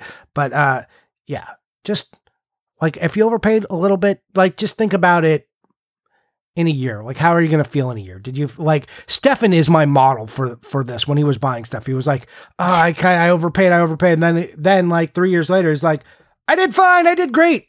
And you're just like, okay, well, I'm glad he's happy. But he also doesn't beat himself up on those overpayments. Like, he's like, I know I overpaid, but I also knew what I was doing. Like, he keeps that a lot in mind. So I keep that in mind a little bit. But I'm also a person who's fighting for every dollar because I know I'm buying a lot of stuff. And so I might be a person prone to agonizing over a minor overspend. And you shouldn't do that. You should just kind of let some of those go within the context of what we're talking about here, not to you investor types. Sure. That's a whole different world. I think the games that you can quote unquote overpay for and still feel good about it are pretty obvious. So if you're looking for a nice copy of Shingen the Ruler, like there's probably not going to be people looking for Shingen the Ruler for decades to come, and you're going to be competing with everyone. But if like a nice The Legend of Zelda or a nice complete in box Super Mario World is something you really want, and you have to pay like an extra $75 over that standard price charting rate to get just the perfect one that you want. If you have to pay an extra $150 to get one that's like super mint, 100% complete, has the baggie, like everything that you would ever want in a copy of The Legend of Zelda, there's almost no chance that, I mean, there's obviously a chance, but you're not going to feel bad about that purchase in 10 years. Yes, the video game market could crash, everything can come down, but games like Zelda and Super Mario World and Contra are going to be the most insulated from that, because if you want it, especially if you didn't even grow up with it, I didn't grow up with The Legend of Zelda, Johnny, there will probably always be people who want that. Whereas Shingen the Ruler is just going to be Nintendo NES completionist weirdos, because no one gives a shit about that game. Well, I mean, you talk about Shingen the Ruler like it isn't part 2 in a series of games that people actually love, part of the Samurai series. It's fine. It's fine that you don't know about Shingen the Ruler. It's fine that you've minimized Shingen the Ruler fans over here. Who's the last person you know that played Shingen the Ruler? Probably. I have a friend who played Super Mario World for the first time fucking last week, Johnny. That is how much people are still playing Super Mario World. Yeah, it's wild. It's wild. No, but you're right. You're 100% right, especially depending on what you might overpay on. Like, yeah, especially if you're not looking at, it's hard because I know we spend a lot of money, but if you're not looking at your games as an investment, but you're just looking at it as, I bought this thing and now I enjoy it. If you got what you wanted in $50 more in a year isn't going to matter. Even if you're not even considering the value, that $50 probably just doesn't matter to you in a year. Like that money, it's gone, it's spent. It won't be in your mind. How many times have you bought something and you're like, I overpaid, and then in like 3 months you're not thinking about that anymore. You're just like, what you are seeing is like, oh man, I'm really happy I own this game. Just like try to remember what the feeling is 3 months after the purchase or a year after the purchase, not like that. And that's not me advocating for overpaying. It's me saying when it happens to you, try not to overpay, but when it happens to you, don't beat yourself up. I think this is something Rudy from Alpha Investments advocates. Like, guys, you're talking about tax and shipping. Fuck off. Just buy the shit. It all goes up forever. When he's talking about like, Alpha cards and shit. Yeah. Yeah. Who knows if video games go up forever? Historically, we only have evidence of yes, but we'll see where, like, who knows? We're not here to make financial predictions because last time we said that we were wrong, but everybody's telling me now that we're heading into a recession. Everything is much more expensive right now. Inflation is crazy. What gets cut out next is usually collectibles. Collectibles should be facing a dip. No, there's no predictions of downturns in video games. Yeah. We are always wrong. Yeah, I'm saying should be if we followed normal macroeconomic trends. But video games are microeconomics, and I have no idea what happens here. So, I mean, obviously, games can't go up forever. There's going to be a crash eventually. I don't know when. Obviously, no one knows when. Is there a crash, or is it just a settling and like a minor dip? That's the other thing. People will say crash. But if we go into the long enough term, there will have to be some kind of crash or some things that just completely fall out. And it's never really happened. Like, we had Atari fell off. A long time ago, Atari was super hot, and obviously that's cooled off. I don't think has anything had a similar cooling off to that. No, Atari cooled off even with the Atari cool off, we're talking about like 15 years ago, right? Yeah. Even after that, like Atari's worth more now than it was, 20 years ago. Yes. I want to know what the market drop off looks, Johnny. If video games crash, what stays relevant? And I know, obviously, all those games I was talking about, Contra, Zelda, and Mario, are going to stay relevant, but what else? Shingen the Ruler? Is it rare enough to stay up? Is it on NES? Does NES stay up? What happens? I mean, it is. Do people stop caring about Sega Genesis, Johnny? I think, was Shingen the Ruler only released on the NES? So it might be a NES exclusive. What are you said it was like a sequel? All right, let's talk about Shingen the Ruler. What the fuck are you talking about? You said it's a sequel? Yeah, it is a sequel to a series of games. It's produced by Hotbee, right? It's what is it? The there was another Shingen game that never came to North America. Whoa. So, I didn't know that. Yeah, there you go. There's your like obscure dumb fact for the day. I don't even see it. I don't know what you're talking about.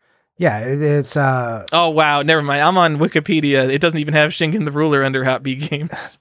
Yeah, All right. Tagada Shingen or something. Look up Takada Shingen, and I'm probably saying that right. Tagada Shingen, Zadaimyo. I mean, based off a real person. Let's see. There's a game, Takada Shingen game. Yeah, it's a game on the Famicom. All right. Everyone's into Shingen. That Shingen the Ruler never going down in value. We're calling it now. I'm not saying it. It was also a tactics game, but yeah, if you want to go down the rabbit hole of Shingen the Ruler, go ahead and look it up. It is a sequel, but the first one never came out on the NES. All right, what are we even talking about? We're talking about Shingen the Ruler because you could not believe that I knew something about Shingen the Ruler. Yes. You're like, what the hell? Why do you know anything about Shingen the Ruler? Yeah, we were just giving advice on how you should overpay for all your purchases and not feel bad about it, and that's going to make you enjoy collecting more. Yeah, that's going to make you enjoy collecting more. And then we also talked about how we're heading for an impending recession, so always be overpaying. But I think the point is, if there are two games that you could bid $50 on and lose them both versus winning one of them for $75, you will probably be happier if you just win the one you want for $75 and get it out of the fucking way. I can't tell you how many times I've lost an auction by like $5 and then had to pay more than that cost down the line. Yep. John, it happens to me all the time now. But I'm still happy. Yeah, I'm still happy too. Well, okay, we got a couple more for you. And here is one that is near and dear to my heart, Tyler. Help others. Help others with their collecting. You might think this is weird, but if you know stuff and you can help people, and this doesn't need to be research or a podcast, but like if you've got deals that you can help people out, it might feel weird, but a way you can enjoy collecting more is helping other people collect. And like, if you know that it sucks to never find a deal, if you can suddenly offer someone a deal, sometimes that feels good. You might surprise yourself by helping others will make you feel good. Like, you're like, oh, I'm not here to be altruistic. Fine, don't be. But remember that rewards come in different facets and how you feel good. So monetary reward isn't the only reward. Yep, I have a lot of weird save searches for like weird computer games that get all sorts of like stray hits for stuff I'm not looking for, or it's just like I'm not, it's not in my budget to buy Mystery House right now. Johnny, a Mystery House just appeared on eBay, by the way. But really? Is the which okay? Version? All right, version? you want to go? It's a later print. It's the white folder. But are you really going to buy a Mystery House right now after the Enrico scandal where there's a bunch of fake Apple II games floating around? Yeah, absolutely. All right. I think it's a buy it now. It's like $2,500. Have fun. Oh. It's by a guy with like 100 feedback. Like if this was being sold by like a guy in the community, I would send it to you and be like, maybe consider this Mystery House. It looks so clean. It's ridiculous how clean and new it looks. I mean, it's got that fading on the inside of the folder. Yeah, a little bit. Okay. I mean, I do want a Mystery House. It looks real, Johnny. I do want a Mystery House, but it's now you've got me. Now you've got me. It's such a bad time to buy rare Apple II games. Yeah. Maybe not buy Apple II games right now. What were we talking about? We're talking about helping others. Others. I get so many weird stray hits, and I just send them to like people that I know are interested in all these little niches. And if I don't send you all eBay searches all the time, it's because I don't know what your niche is. So you should talk to me more and let me know your niche. But yeah, I find like weird buy now deals all the time. Love sending those out. Sometimes I post them on the Collector's Quest Patreon. Discord. On our Discord, we have a section called Good Deals, where if you find a good deal, and that harkens back to like Nintendo Age Forum, like sometimes people just have like their good deals and they just like post it if they saw it. And I love that. I love that happened. So yeah, we have the same thing going on. doesn't get always tons of activity, but I love when somebody posts something there and then someone else on the Discord gets to buy it. Like, I love when that happens. I'm like, yes, someone passed that sweet deal on to somebody else. That's great. Thanks for helping. Yeah. And last thing I posted was a Time Traveler arcade cabinet for $9,500. Did anyone buy it? No one bought that one for some reason. Just get the DVD version that you can play on your Xbox or PS2. It tells you it's compatible right on the DVD case. Oh, come on. You can't play Time Traveler on a DVD. No, you need the wonky little pieces. You need the whole setup. What are you talking about? Like in the isn't the Time Traveler cabinet like the white cabinet where you look and it's got like the board where you can see? Yeah, like, it's like a 3D hologram game. Oh, are they just are they not physical objects or just holograms? I think there's physical objects and then the holograms play around them. But you're right. There is a Time Traveler DVD and it comes with 3D glasses. Yeah. What the? Are you serious? You know about this? I've never played Time Traveler. Oh yeah. I totally own that. Time Traveler DVD, 4,800 results. Arcade. Put Xbox or PS2. Oh my God, it's like $75. Is it? Wow. It used to be like a $10 game. That's collecting for you. Wah, wah, wah. Oh, here's one for 52. Oh, it's got the 3D glasses. I'm gonna watch this. You know, this is. I can't buy this, Johnny. This is just me seeing something shiny and then going for it. Oh, and it's part of a rare set. Look, it's got an ESRB rating. I bet there's a pretty small set of DVDs, just like DVD movies type things that have ESRB ratings. That's got to be a pretty small set. So, there's Time Traveler, and then there's one of the other ones that are in the same vein. It's not Dragon's Lair. I forget. There's like two of these games that I have that are, like they say, compatible with the Xbox or PS2 because they wanted you to. They came out in that era. Oh yeah, I've got a Dragon's Lair that says like Xbox and PS2 compatible. I just figured because Time Traveler is a hologram game that it wouldn't be. That they wouldn't have released it, but I guess they did. They're just like, fuck it. We don't care that it's not 100% the original experience. Give us $20. Yeah, exactly. What else we got? We got one last piece of advice. You want to find a place you belong, Johnny. And definitely, because discussing collecting with people is a lot of fun. And it doesn't have to be Video Game Sage. It doesn't have to be the high-end Facebook groups. Because more than ever, I think... You may not find joy on Facebook. You might just stay off. But here's my hot tip. If you want to enjoy collecting more, don't go to Facebook. I mean, there's probably good Facebook groups. There's a lot of complaining on Facebook, though. Maybe there is. I'm just saying Facebook is cancer. So maybe don't go to Facebook if you can help it. Well, there's a lot of good Facebook groups, though. I mean... Sure, but you just have to go through Facebook. You just have. It's like you're like there's a paradise if you just walk through hell. And it's like, well, the Big Box PC group on Facebook, I think, is the best place to congregate with PC people. You're probably right. I'm not saying. My disgust for how Facebook has shaped culture is high. My disdain is high. All right. I understand. Yeah, I struggle.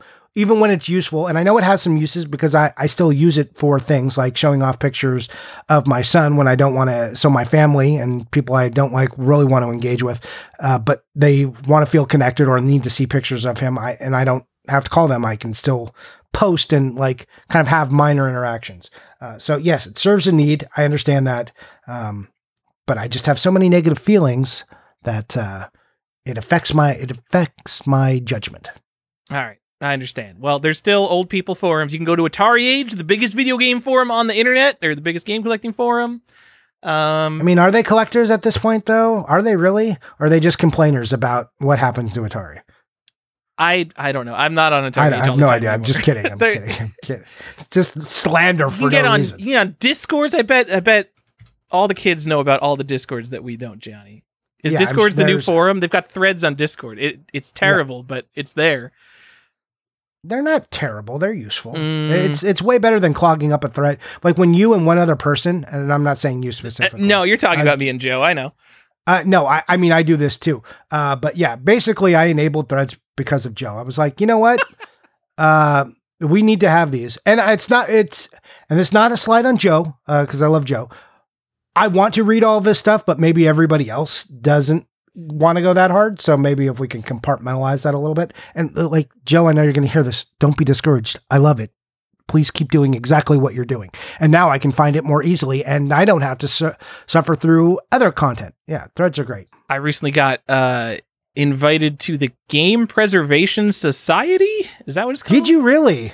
No, by like Tiger Wolf. This is another Discord. No, I wasn't like invited to like join them and do anything. I was just like invited to the Discord. Talk about a different vibe. I have no idea what anyone fucking in here is talking about. They're all talking about like Japanese PC games that like rare Japanese PC games, and I don't speak Japanese, so I just have like no concept of what's going on here at any time. But it's so interesting looking in and seeing what's going on. If I spoke Japanese, these would clearly be my people. They're not my people because I can't really help without speaking Japanese that much. But it is definitely a different vibe from any other kind of collecting group that I've been in. Also, it's not a collecting group. They're more of a preservation group that buys stuff as a collective and keeps it in a museum. But close enough. The point of all of that is, aside from our rambling, is go find people who are like-minded and that you can discuss with this, because collecting doesn't always need to be buying. There's a lot to learn, and there's a lot of give and take that, it's like, how do you help people? How do you get people to help you? Go find a place where, you want to congregate. Nintendo Age and Sega Age was that place for me. Then it became Instagram, and now it's mainly our Discord as what an insular thing I've done. But yeah, like if you want to be on our Discord, here's the plug for it. Hey, you can join us for as little as $2 or as much as $6, or the sweet spot, which is $4. Join at the $4 level. That's the best one because you get the bonus content. But you get access to our Discord where a bunch of cool people are who sit around and are like-minded to you and talk about video games in a way that is intelligent and stimulating and helpful. So yeah, you can do that by going to patreon.com/collectorsquest. That's where I currently am, but you can go anywhere. You find a Discord that you like, or just go to Video Game Stage. Find a grouping of people who you can talk to. So it's not just like endless money and griping and sniping of auctions, like interact with people. Also, you'd be surprised how much you don't know and how much other people do know. Like, I learn stuff all the time. People are like, oh, how could you possibly... People come up in our Discord and say shit, and I'm like, really? Sometimes Tyler still says stuff to me, and I'm like, I had no idea. Last week, or 2 weeks ago on the podcast, we talked about where you could use the stupid croissant controller that I had no idea about. There's so much to learn still. However much you think you know, remember, it is a small drop in an ocean of knowledge, even in your niche hobby. So, go find those people, interact with them, go learn some stuff. Yep, and no one knows everything except for Dan Gomez. And Braveheart. I just threw that in so we'll get a comment on SoundCloud. Braveheart's being like, yeah, I got a shout out. I mean, all right, Braveheart Johnny. Gets lots of shout outs, right? But he does know so much and has so many cool things. Like, however cool I think Braveheart collection is, he then shows something that baffles me. And I don't understand how he can do that on, like, I don't know, a regular basis. I'm just like, holy shit, what?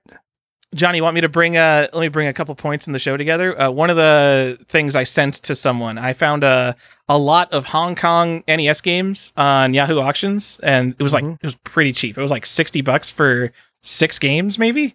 It was like Donkey Kong Jr. Math and Retro Super Mario Enthusiast, right? Yeah, and Retro Game Enthusiast got it. I don't think anyone bid against him. I think he got it real cheap.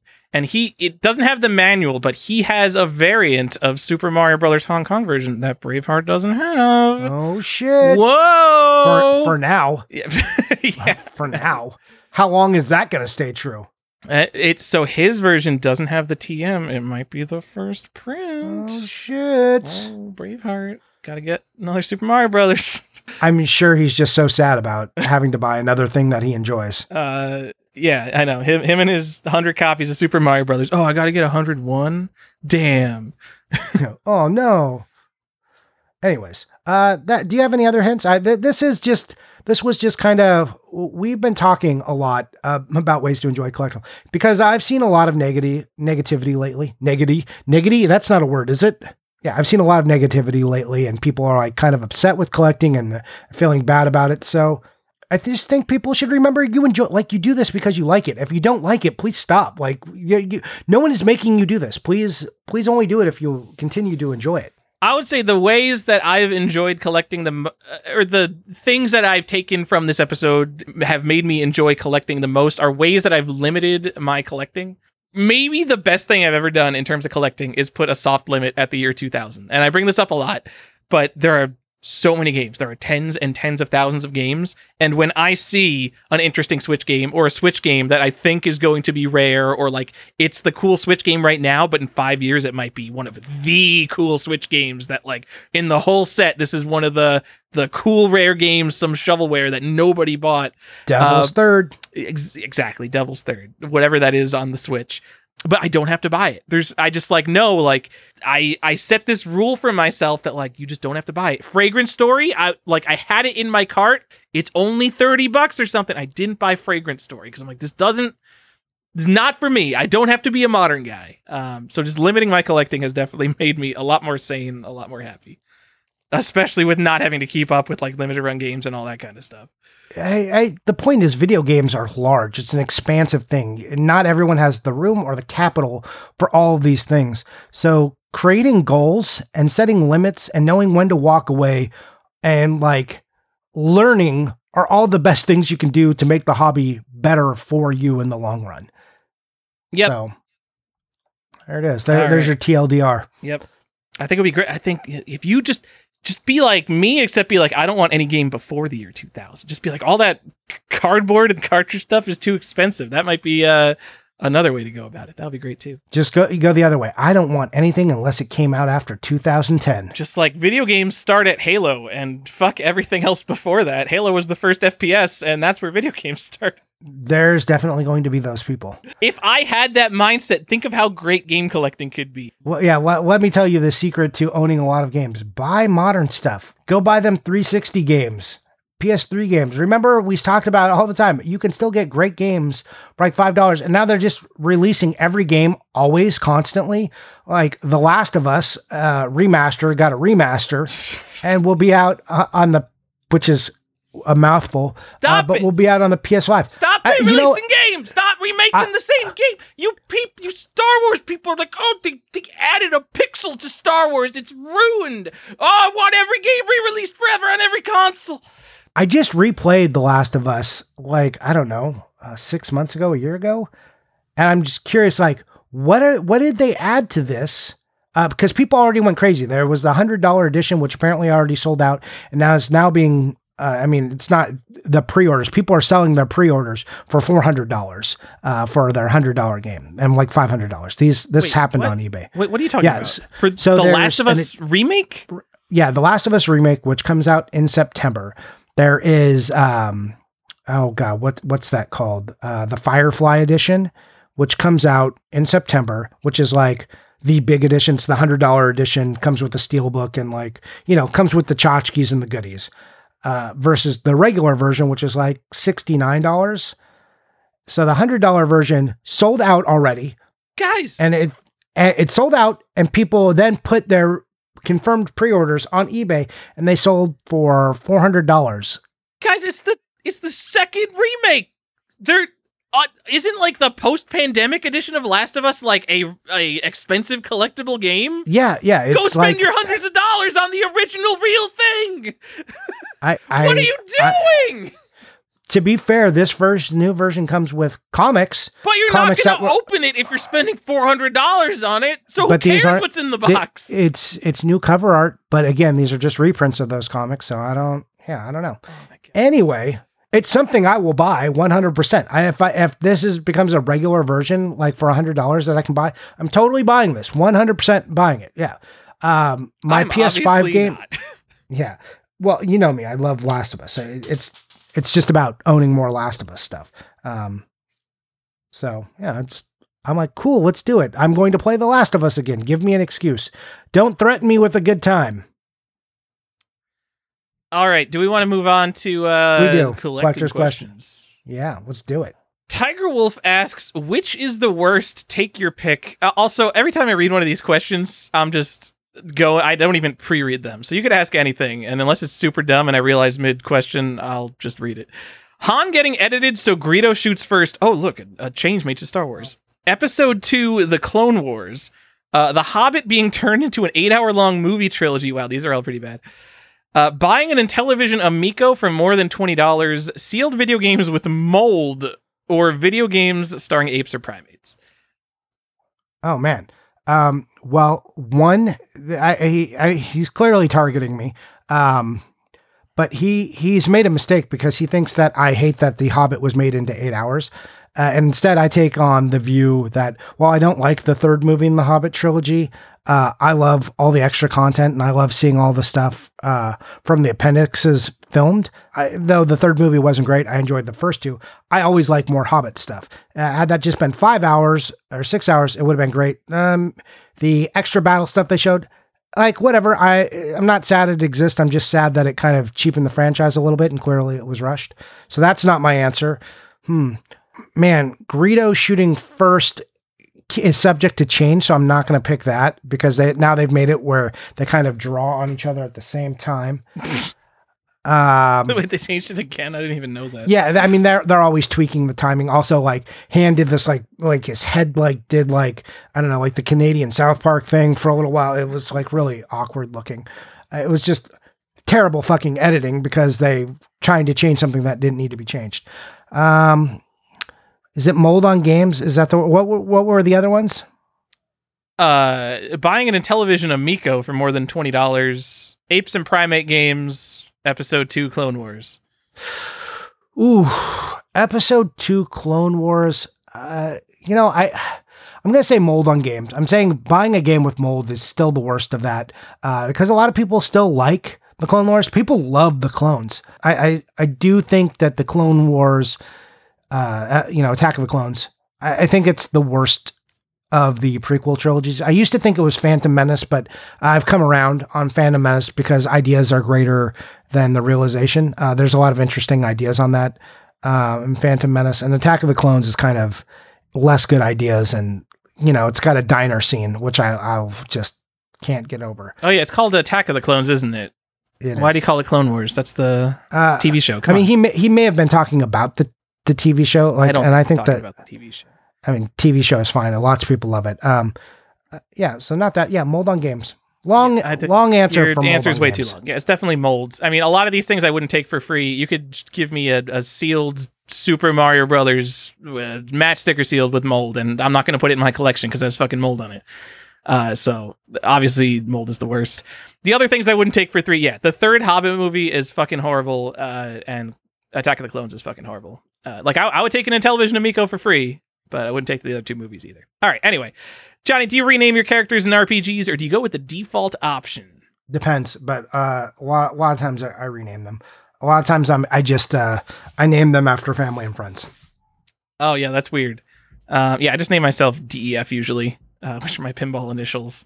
So you name it after yourself? Yeah. Or if it's supposed to be a character, I just go with the character name because I like having the stock experience. If it depends. So the original Final Fantasy, I have original Final Fantasy names that I use, really bad, cringy names that I still use because I made them when I was 8, or 9. So I still use those cringy names. My Black Mage is always named Dark, always, every single time. Okay. I mean, I'm down with that. It's descriptive. Yeah, but it's just names like that, right? So, my Red Mage is Fire. It's just dumb shit like that. Oh, no, I'm totally down with that. So I think my names are really boring. So when I'm playing, if I have a party-based game, I don't want to deal with memorizing different character names. So when I'm playing Ultima or Final Fantasy, all of my character names will be Mage or WZRD for Wizard. Just I know who this is. The most exciting I'll do is I'll name a wizard Gandalf or something, which is totally unoriginal, but you know what? I know that Gandalf is my wizard, so. Yeah, no, I'm prone to stuff like that, but yeah, most of the time, if it's a party, if there's a girlfriend and I will make myself the lead character and I will put my wife's name, and if you've got your best friend, a lot of times I would either put my best friend's name or I would put now I put my son's name as one. I always do that. Or I would use my dog's name all the time. If it's a party and the characters' names don't matter, that's what I do. If they do matter, then I just let them be named the character names because you're telling me a story. I don't need to. I wouldn't go through a book and cross out the main character's name and write my name a bunch of times. That's weird. All right. That was asked by Tom Nook if I didn't say that. One more, Johnny. Berserker asks, why do people bother putting absurd buy it nows on eBay, and is it worth trying to negotiate a real price with these assholes? Well, there's a couple of reasons. One I learned is because that auctions expire, and sometimes people are just like moving their inventory, so it's like a way of inventory control, so it doesn't get removed from their stores, and then they will adjust the prices later. Because they're like, maybe they're like on a break or whatever. So they just put like super high prices, but also visibility. So also some of it is marketing. Like if it's a super expensive game, they like toss it up there and like, oh, like, you know, they're just pushing an agenda of games are super valuable and they're trying to do it. Should you negotiate with people? I think it comes to a case by case basis, but 90% of the time I'm going to say, nope, because those people aren't, they're not acting in good faith, so they're probably not going to interact with you in good faith. Okay. Yeah, I mean, I agree. I mean, I don't negotiate with anyone, though, so what am I going to do there? I think I would say the vast majority of the best deals I've ever got in terms of my collection are people mispricing buy it nows. So it's usually going to be like a rare variant or a game that's unusually in good condition or complete, and people just price it right in the middle of what all the other copies are selling for, and I found it right when it got listed. So I think, in general, putting a buy it now is pretty dumb. If you're just trying to sell something, if it's like a $50 game and you think your copy is just like all the other $50 copies, start an auction at $40 and see what happens. And if two people figure out that your copy it's actually the super special copy and no one had any idea except for these two people, and it goes up to $600, like, you're never going to be able to price everything with a buy it now if you don't know, if you're not like the expert on every item you're selling. I don't understand why anyone uses a buy it now. It's crazy to me. Why, just if you're going to sell it for $50, just put it up for $50. Stop telling people. It's ridiculous. Taking away my people deals. use buy it nows? So also, I think, buy it nows with best offers initially. Man, I love getting in when it's got a buy it now or best offer, and then I best offer for less than their buy it now and get. Oh my god, so good. Those are my deals. This is where I find my best deals. Stop it. But the people who put absurd prices, I think they're basically trying a Dutch auction. And does eBay let you do this? I think eBay does this automatically. Oh wait, no. I think they used to do it automatically, but I think they might have removed this. But basically, they'll list something that is worth maybe like $100, and they'll put it up for $1,000, and then they'll keep lowering it to $950, $900, $850. Because theoretically, if you're finding the price like that, you are getting most they are willing to pay, and you only need one buyer. Whereas in eBay's auction style, I forget what kind of auction eBay auctions are, but you're paying 1 cent more than the second highest buyer. So I bid like $100 on things all the time. Like that fucking Sims disc that I bid $91 on, I won that for like $6 shipped or something. If they were doing the lower the price thing, I might have hit the trigger when it got to like $65 or something. So I think that when you're trying to find a price, a Dutch auction where you just lower the buy it now might be the best way to find the highest price. So that's why people do that. Yeah, I forgot about that, but yeah, that definitely occurs. Good point. But dude, guys, keep putting those buy it nows and super low starting prices, and I need that. Yeah, all right, we'll save some stuff for later. Johnny, what are you buying? Yep. What are you playing? Okay, what am I buying? I'm going to start with what I'm playing. Hey, I'm playing Lego Star Wars. Hey, the new one, Skywalker. Yeah, I'm also playing some Kirby with my son. He figured out how to work the Switch, and now all he wants to do is play Kirby. It's ridiculous. He just wants to play Kirby, and then he like completes a level, and I'm just like, you're 3.5. Should you be completing Kirby levels? Is Kirby this easy? Also, I found that I like Kirby. Like the Kirby power-ups and stuff are kind of cute, kind of fun. So yeah, I've been playing a little bit of Kirby with my son because he gets stuck. He's like, Dad, I want out of here. That's what he tells me when he's stuck. It's like, I want out of here. I'm like, all right, let me help you. Tell him Kirby's a kid's game. Sit him down with Elden Ring. Tell him you can't play Kirby until you can beat this game. So every time I'm playing Elden Ring, I'm like, I want out of here. I want out of here. That's all the time. But no one comes to help me. You have a chance to start your kid as because kids will just sit down and do something until they figure it out. So if you start him on Elden Ring and that's the only game you let him play, like he'll just have to play that until he fucking figures it out, and then he's going to be a video game fucking master by the time he's 6. Yeah, that's what called growing up in the 80s with video games was. already did that. It was fine. It was great. I have a different perspective on games now. But yeah, he's 3.5. He's playing Kirby. Like it's fine. He the fact that he can like pick up the Switch, turn it on, knows how to go and dock it so it can charge. That's all impressive to me. Knows how to like navigate through the home screen, get to Kirby, which is weird because he's got like an iPad, and I figured like all kids will just want that. But he really loves the sensory input of joysticks. Like I'm like, oh man, people still like joysticks. That's weird. Yeah, it's been cute, and he sits down with me. Like I'll be playing Lego Star Wars, and he wants to play that too, but he always wants to just be BB-8. So that's annoying. Why is that annoying? Like, BB-8's great. Yeah, BB-8's great, but I'm like trying to complete level. He's like, Dad, BB-8. I want to be BB-8. My turn. Daddy, I want to turn. I'm not actually mad. It's fucking adorable. And like one of the moments I've been waiting for, it's like one of the reasons you have kids, the moments you're waiting for. I'm like, it's finally happening. So yeah, that's what I've been playing. It's been kind of great. What have I been buying? Well, Tyler, if you want to know what I've been buying, you might have seen some of my Instagram posts. Probably not because you haven't been on Instagram. But I've been buying movie ticket variants, Tyler. Yeah! Yeah, buddy. Woo! PS2 movie ticket variant. Hey, do you care about Bolt on the PS2? Oh, man, Bolt, the hit Disney movie that everyone remembers the plot to? Yeah, you know what's hilarious about that? My son likes Bolt. How does your son know what Bolt is? Because we show him cartoons. But he only likes the beginning where Bolt has superpowers and is being like a super dog.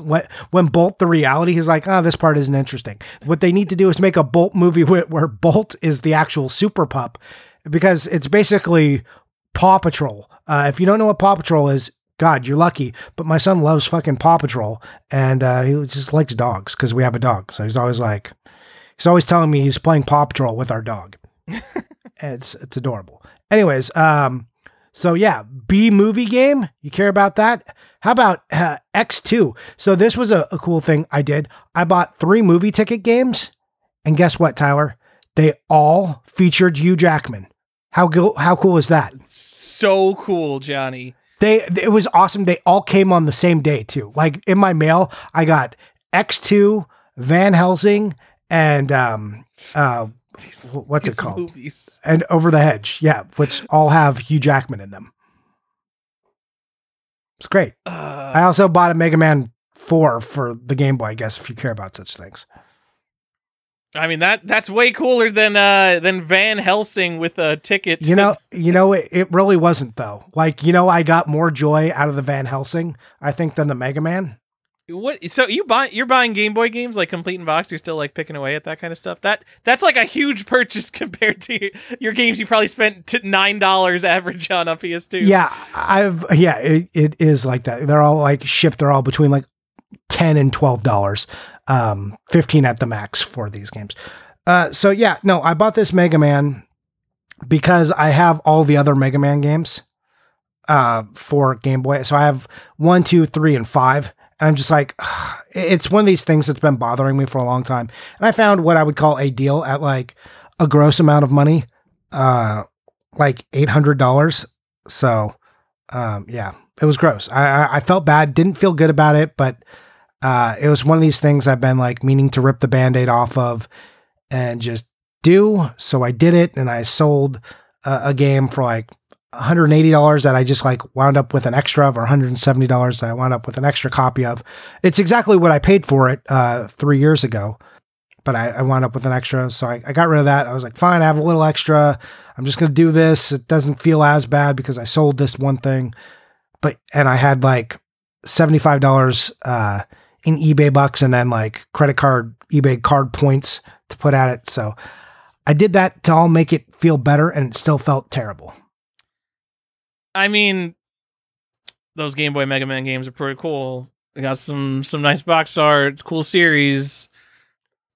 I want them. They're so expensive now, especially like 4 and 5. I don't think I own any of the Game Boy Mega Man games. I think I own Dr. Wily's Revenge, and that's it. But those are pretty cool series, Johnny.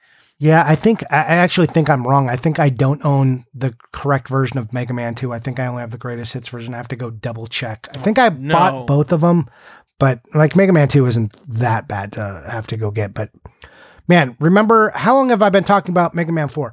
If you go back and you listen to old episodes, if you go back to probably when Tyler was newish on the podcast, I was talking about this one Mega Man auction, like how they were closing for like, I don't know, $200 or something. And then one went for $1,000 or like $600, something insane. And I was just like, what the hell happened? I've been tracking these auctions for a long time, blah, blah, blah. And this one went crazy. Do you remember that moment, Tyler? Do you remember us talking about that a long time ago? Yes, this was a very long time. This was 4 years ago. Yeah. So that's how long I've been watching this stupid game. And finally, I've been worn down by time and said, I'm just, fuck it. I'm just doing this. So, yeah. All right. Well, I'm happy for you. I mean, you have a pretty crazy Game Boy collection. I'm sure this was a gaping hole not having one of the Mega Man games. It didn't feel good. All Mega Man games are stupid. Like if you look on the Game Boy Color has like the most reasonable Mega Man games. But if you go to like GBA, there's like 14 Mega Man games. It's awful. Maybe it's not quite that. The DS, it's awful. They're like, hey, you want Mega Man ZXY Superstar Pegasus Green version? You're like, not really. Like, what about on the GBA? You want this game? It's like XSYZ QR26 blue. There's also a red, but blue has the COM chip in it. You want that? It's $500. It's like, no, I don't want to spend. So I'm like, before I spend money on those Mega Man games, I decided I should complete the OG Game Boy one first. Johnny, I don't even have the first 6 Mega Man games in NES. Oh, well, what you should be doing is finding that the Capcom variant of Mega Man. I think that's one of the things I have a save search for that I just never get a hit on. I'll send you a picture of mine so you can be sad about it. All right. Oh, fuck you. Yeah, I don't have a Mega Man 5 and 6 complete in box, and I'm sure they're like $200 each now, if not fucking more. Let me go look up Mega Man 5 real quick. What do you think Mega Man 5 costs? I'm going to say it's $600. Holy shit. What the fuck? How much is a Mega Man 5, Johnny? For a GBA or? No, for NES. I'm going to say $600. It's like $650. Yeah. What the fuck? I had no idea. What? Why Mega is Man it so 5 expensive? was always Mega Man 5 was always expensive. What does 6 cost? 6 is like probably way cheaper, 400. Right? Probably going to be 400. That's WADA graded, whatever. No, it's like a couple $100, which is like fine. With 2022, I'm expecting that. I had no idea Mega Man 5 was up to like almost $700. All right, fuck that. Well, that does not add $700 to my collection. So I'm fine not owning that. Sorry. I got too many other things to get, Johnny, than to fill all these random holes. All right, so what are you playing? What are you buying? I'm playing Riven, the sequel to Myst, and not even a lot of that. And then I also, I didn't want to start Riven on my iPad because sometimes, I'm just in bed and I don't want to go over to my computer to play Riven. Like my whole Riven setup, I've got like notes to the right of me and my iPad, and I'm drawing maps and notes to the left of me, and then I'm playing on my screen. I'm getting into this, and I can't do that in bed. I'm playing the series called Xon, XON, and it's sort of like a Myst version, kind of like a Myst-like game for iOS, except really bad. So if you want to play like a 5 out of 10 Myst on iOS, go check out the Xon series. No thanks. What have I been buying, Johnny? Johnny, all right. Let's see. I think I got 3 things I could talk about. So not like I'm not talking about things, but 3 interesting things. I got Amnesia: The Dark Descent on PC. I wouldn't call it a cult horror game. It's more of a popular horror game, but I'm pretty sure the only physical release of that is on PC. Really? So that's kind of neat. To my list. Sure. Yeah. I don't even like Amnesia. What are there? Oh no, that is. Wait a minute. Okay, hold on. This is one of those moments where I think I'm realizing that a game I thought was one game is actually 2 games. Oh my god, the Penumbra and the Amnesia games are different. Oh no! Okay, so there's this horror series on PC called Penumbra, and I think there are 3 of them, and I don't like them. And I've never played Amnesia, which is another horror series because I thought they were the same series. Anyway, so I just realized I bought a game that I'd never played. All right. Johnny, did I ever talk about the NimChamp token explicitly on Collector's Quest? I think I brought it up in passing. I've definitely talked to people about it like you, but I think I brought it up in passing, but I didn't mention it when I first bought it because my token had a little spot on it, and you're not supposed to clean coins. So I wanted to upgrade mine before I talked about it because I did not want to give anyone the idea to buy this before I upgraded mine.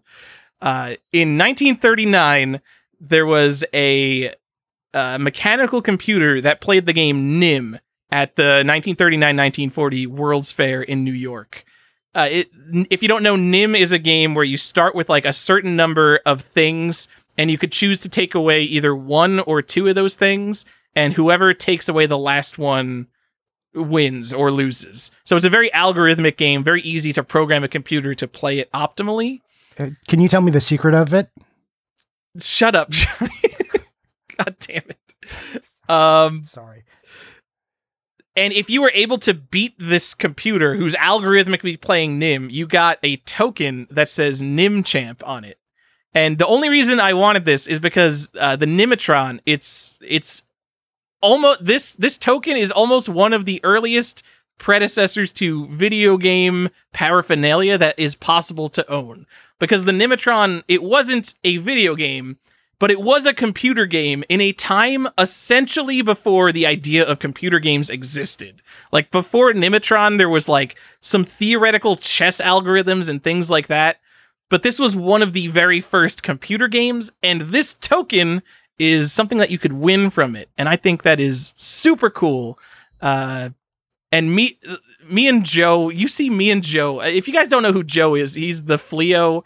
You might know him as Power Players or VG Lobby from back in the day. He's a huge NES collector, but me and him go way into video game history, and we always take video game history back to Stick and Rock, which are the first games that ever existed were playing with sticks and rocks, and you always have to go back that far because you're not going back far enough unless you go to Stick and Rock.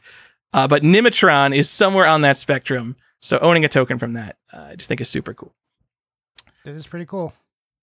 And then, Johnny, the best thing I got is Wing Commander Special Edition, Johnny. Oh, shit. Okay. So... In the film case? No, Wing Commander 1, not Wing Commander 3. Oh. So there was an ex-Origin employee in the PC group who's like, hey, I've got like fucking everything related to Wing Commander because I'm super cool. It's all on eBay right now. And one of the things he had was Wing Commander Special Edition, which we recently mentioned on this show. So this wasn't in our limited edition episode, and then we had some errata that like, oh, this might have been before the Ultima 6 limited edition. So basically, in 1990, if you pre-ordered Wing Commander directly from Origin, Chris Roberts would sign the game, who's the guy who made Wing Commander, and it would come with a hat. And it comes with a little note that's like, hey, you've got the Wing Commander Special Edition. You are a super cool guy. And it came with the little receipt, and the receipt says Wing Commander LE on it, which cements it as a real limited edition, Johnny. That's pretty cool. So anyway, I bought the pre-order version of Ultima 6, which was signed by Lord British, and so this game signed by Chris Roberts that came with the hat. I bet the hat's pretty hard to find. I paid almost double for this one, so someone is really sad that they didn't win this, but you know what, Johnny? I'm really the happy best. that you did. Yeah, I you did sure am. You did it, buddy. Yeah. I'm pretty happy about that. You know what? Because another thing, I gave Stefan that copy of that random game that was signed by Richard Garriott, and that might have had a Chris Roberts signature on it, but now I got my own Chris Roberts signature on it, so I don't have to worry about it. If I knew that thing that I sent Stefan had both a Richard Garriott and a Chris Roberts signature on it, I definitely would have bought that. You're like, I would curse myself and not have done that for him. Absolutely. Oh yeah. I'm jumping on that. If you guys don't know who Chris Roberts is, yeah, he made the Wing Commander games, and now he's the guy who is squandering Star Citizen, which has been in development hell for like 10 years. Oh, good. But it's made probably $500 million or something. So financially successful game that's never coming out. True, I guess. Yeah. Anyway, that's it from me. You did it. Hey, woo, we did it. All right. I guess then that's it for the show, Tyler. We did it. We did a show. I guess we did. It's a morning show. All right. I know. Sunday Weird morning right show. now. It is. Cool. It's not even noon here yet. Weird. All right. Tyler, where can the people find you? I don't know. I guess Instagram or Video Game Sage or Discord. I'm default Gen, Gen. Just send me a private message somewhere and we could talk about video games. And before you can find me, you should really find yourself. Remember that. You're on your own journey. No, I'm kidding. You can find me on our Patreon. You can find me on Instagram at Johnny_Iucci. And that's pretty much it. I check into the Video Game Sage once in a while, once in a brief moment. Now that it's Video Game Sage again and not Video Game Sages, I feel like I can go back. But yeah, that's it. Tyler, thanks for hanging out with me this morning and doing this show. And everybody else, thank you so much for listening and for supporting the show in all the ways you do. We really appreciate it. I don't say it enough. And all of our Patreons, thank you for, putting money at this to ensure that we keep doing it. And we hope you feel like it's been worth it. We super appreciate, the Discord is so good. I love our Discord so much and everyone who's in there. And I love all the listeners of our show and just validating this nerdy hobby we have. So thanks. I forget sometimes just take a moment to say thank you to everyone and just let you know how thankful I am for everything. So that's it. On that note, I hope you guys all have a good day. Bye!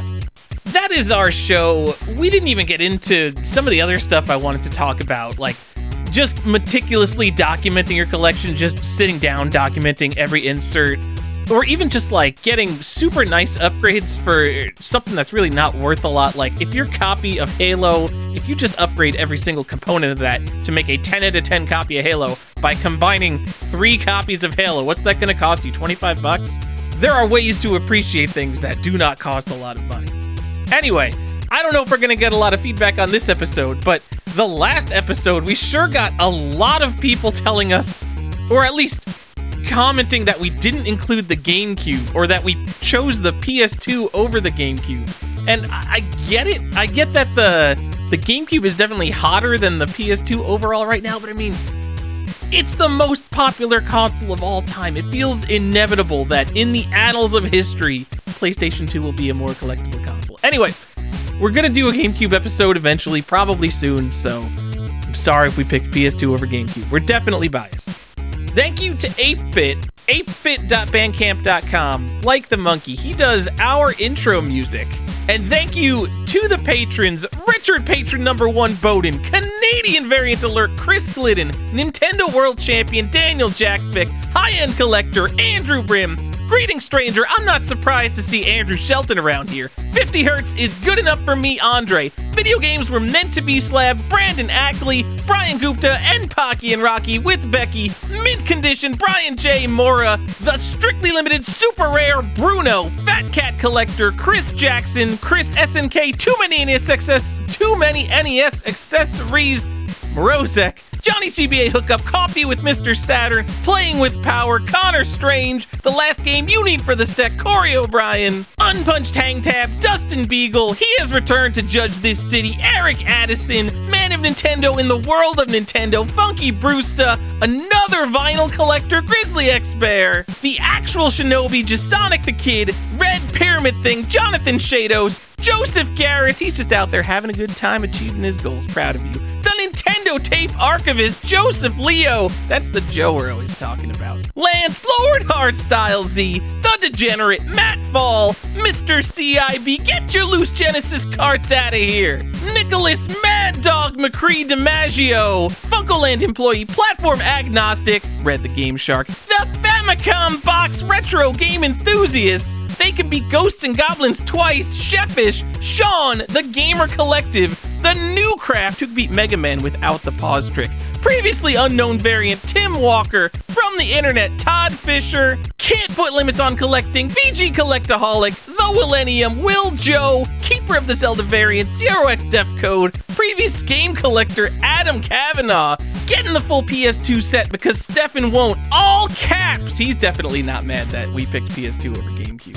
No gods or kings, only Andy Lancaster. What a 9.8, A++ Benji. The actually rare Bird Dog Gaming. Dropping the Mario 64 Penguin off the map, Brandon Chalker. Brandon Rogers, whose favorite episode is the wrestling episode. No one gets that joke anymore. Christopher Piper, still shaking from what he found at Goodwill. Still finding deals in 2022. Colton Murphy. A winner is him. David Green. Derek Lauer, who made me edit this show. Don Libby, the hero of time. Double Ugly presents Double Ugly, the official game of the movie. Actually understands the Zelda timeline. Jeff Pierce. Jeff the Game Boy Ferris, He Is Error, Jeff Russell, Jeremy Jarvis, here for the Pog Talk. Joe actually plays his games, Champ Pity, Video Game Art Collector because video games are art, Justin Chichio, Lateral Movement, who's got a Donkey Kong kill screen coming up, Michael, posted in the Discord right now, Chiaramonte, Nancy Hollenbach, Pro Skater, Nick the Video Game Database Morgan, Homebrew Mastermind, Vertov, the other guy who collects Korean releases, Peaceful Games. I know, we're probably not doing... Are you the one who recommended we do an episode on Korean or Brazilian games? I don't think we have the expertise. We can figure it out, but it's gonna be a while. Dungeon Master, Reed Stubenik, The Promoter, Retro RPG Podcast, Tom Obscure Variant Chaser Chase, Zaventorian, he knows all 97 Nintendo games, 32 bits or less, do the math!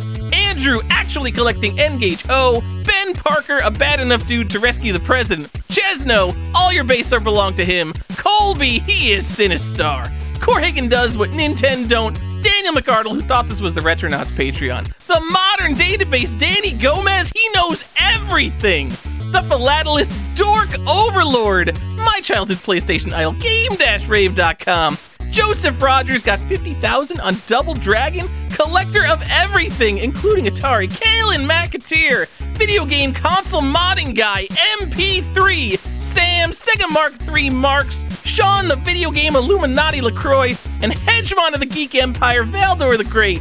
Thank you guys so much.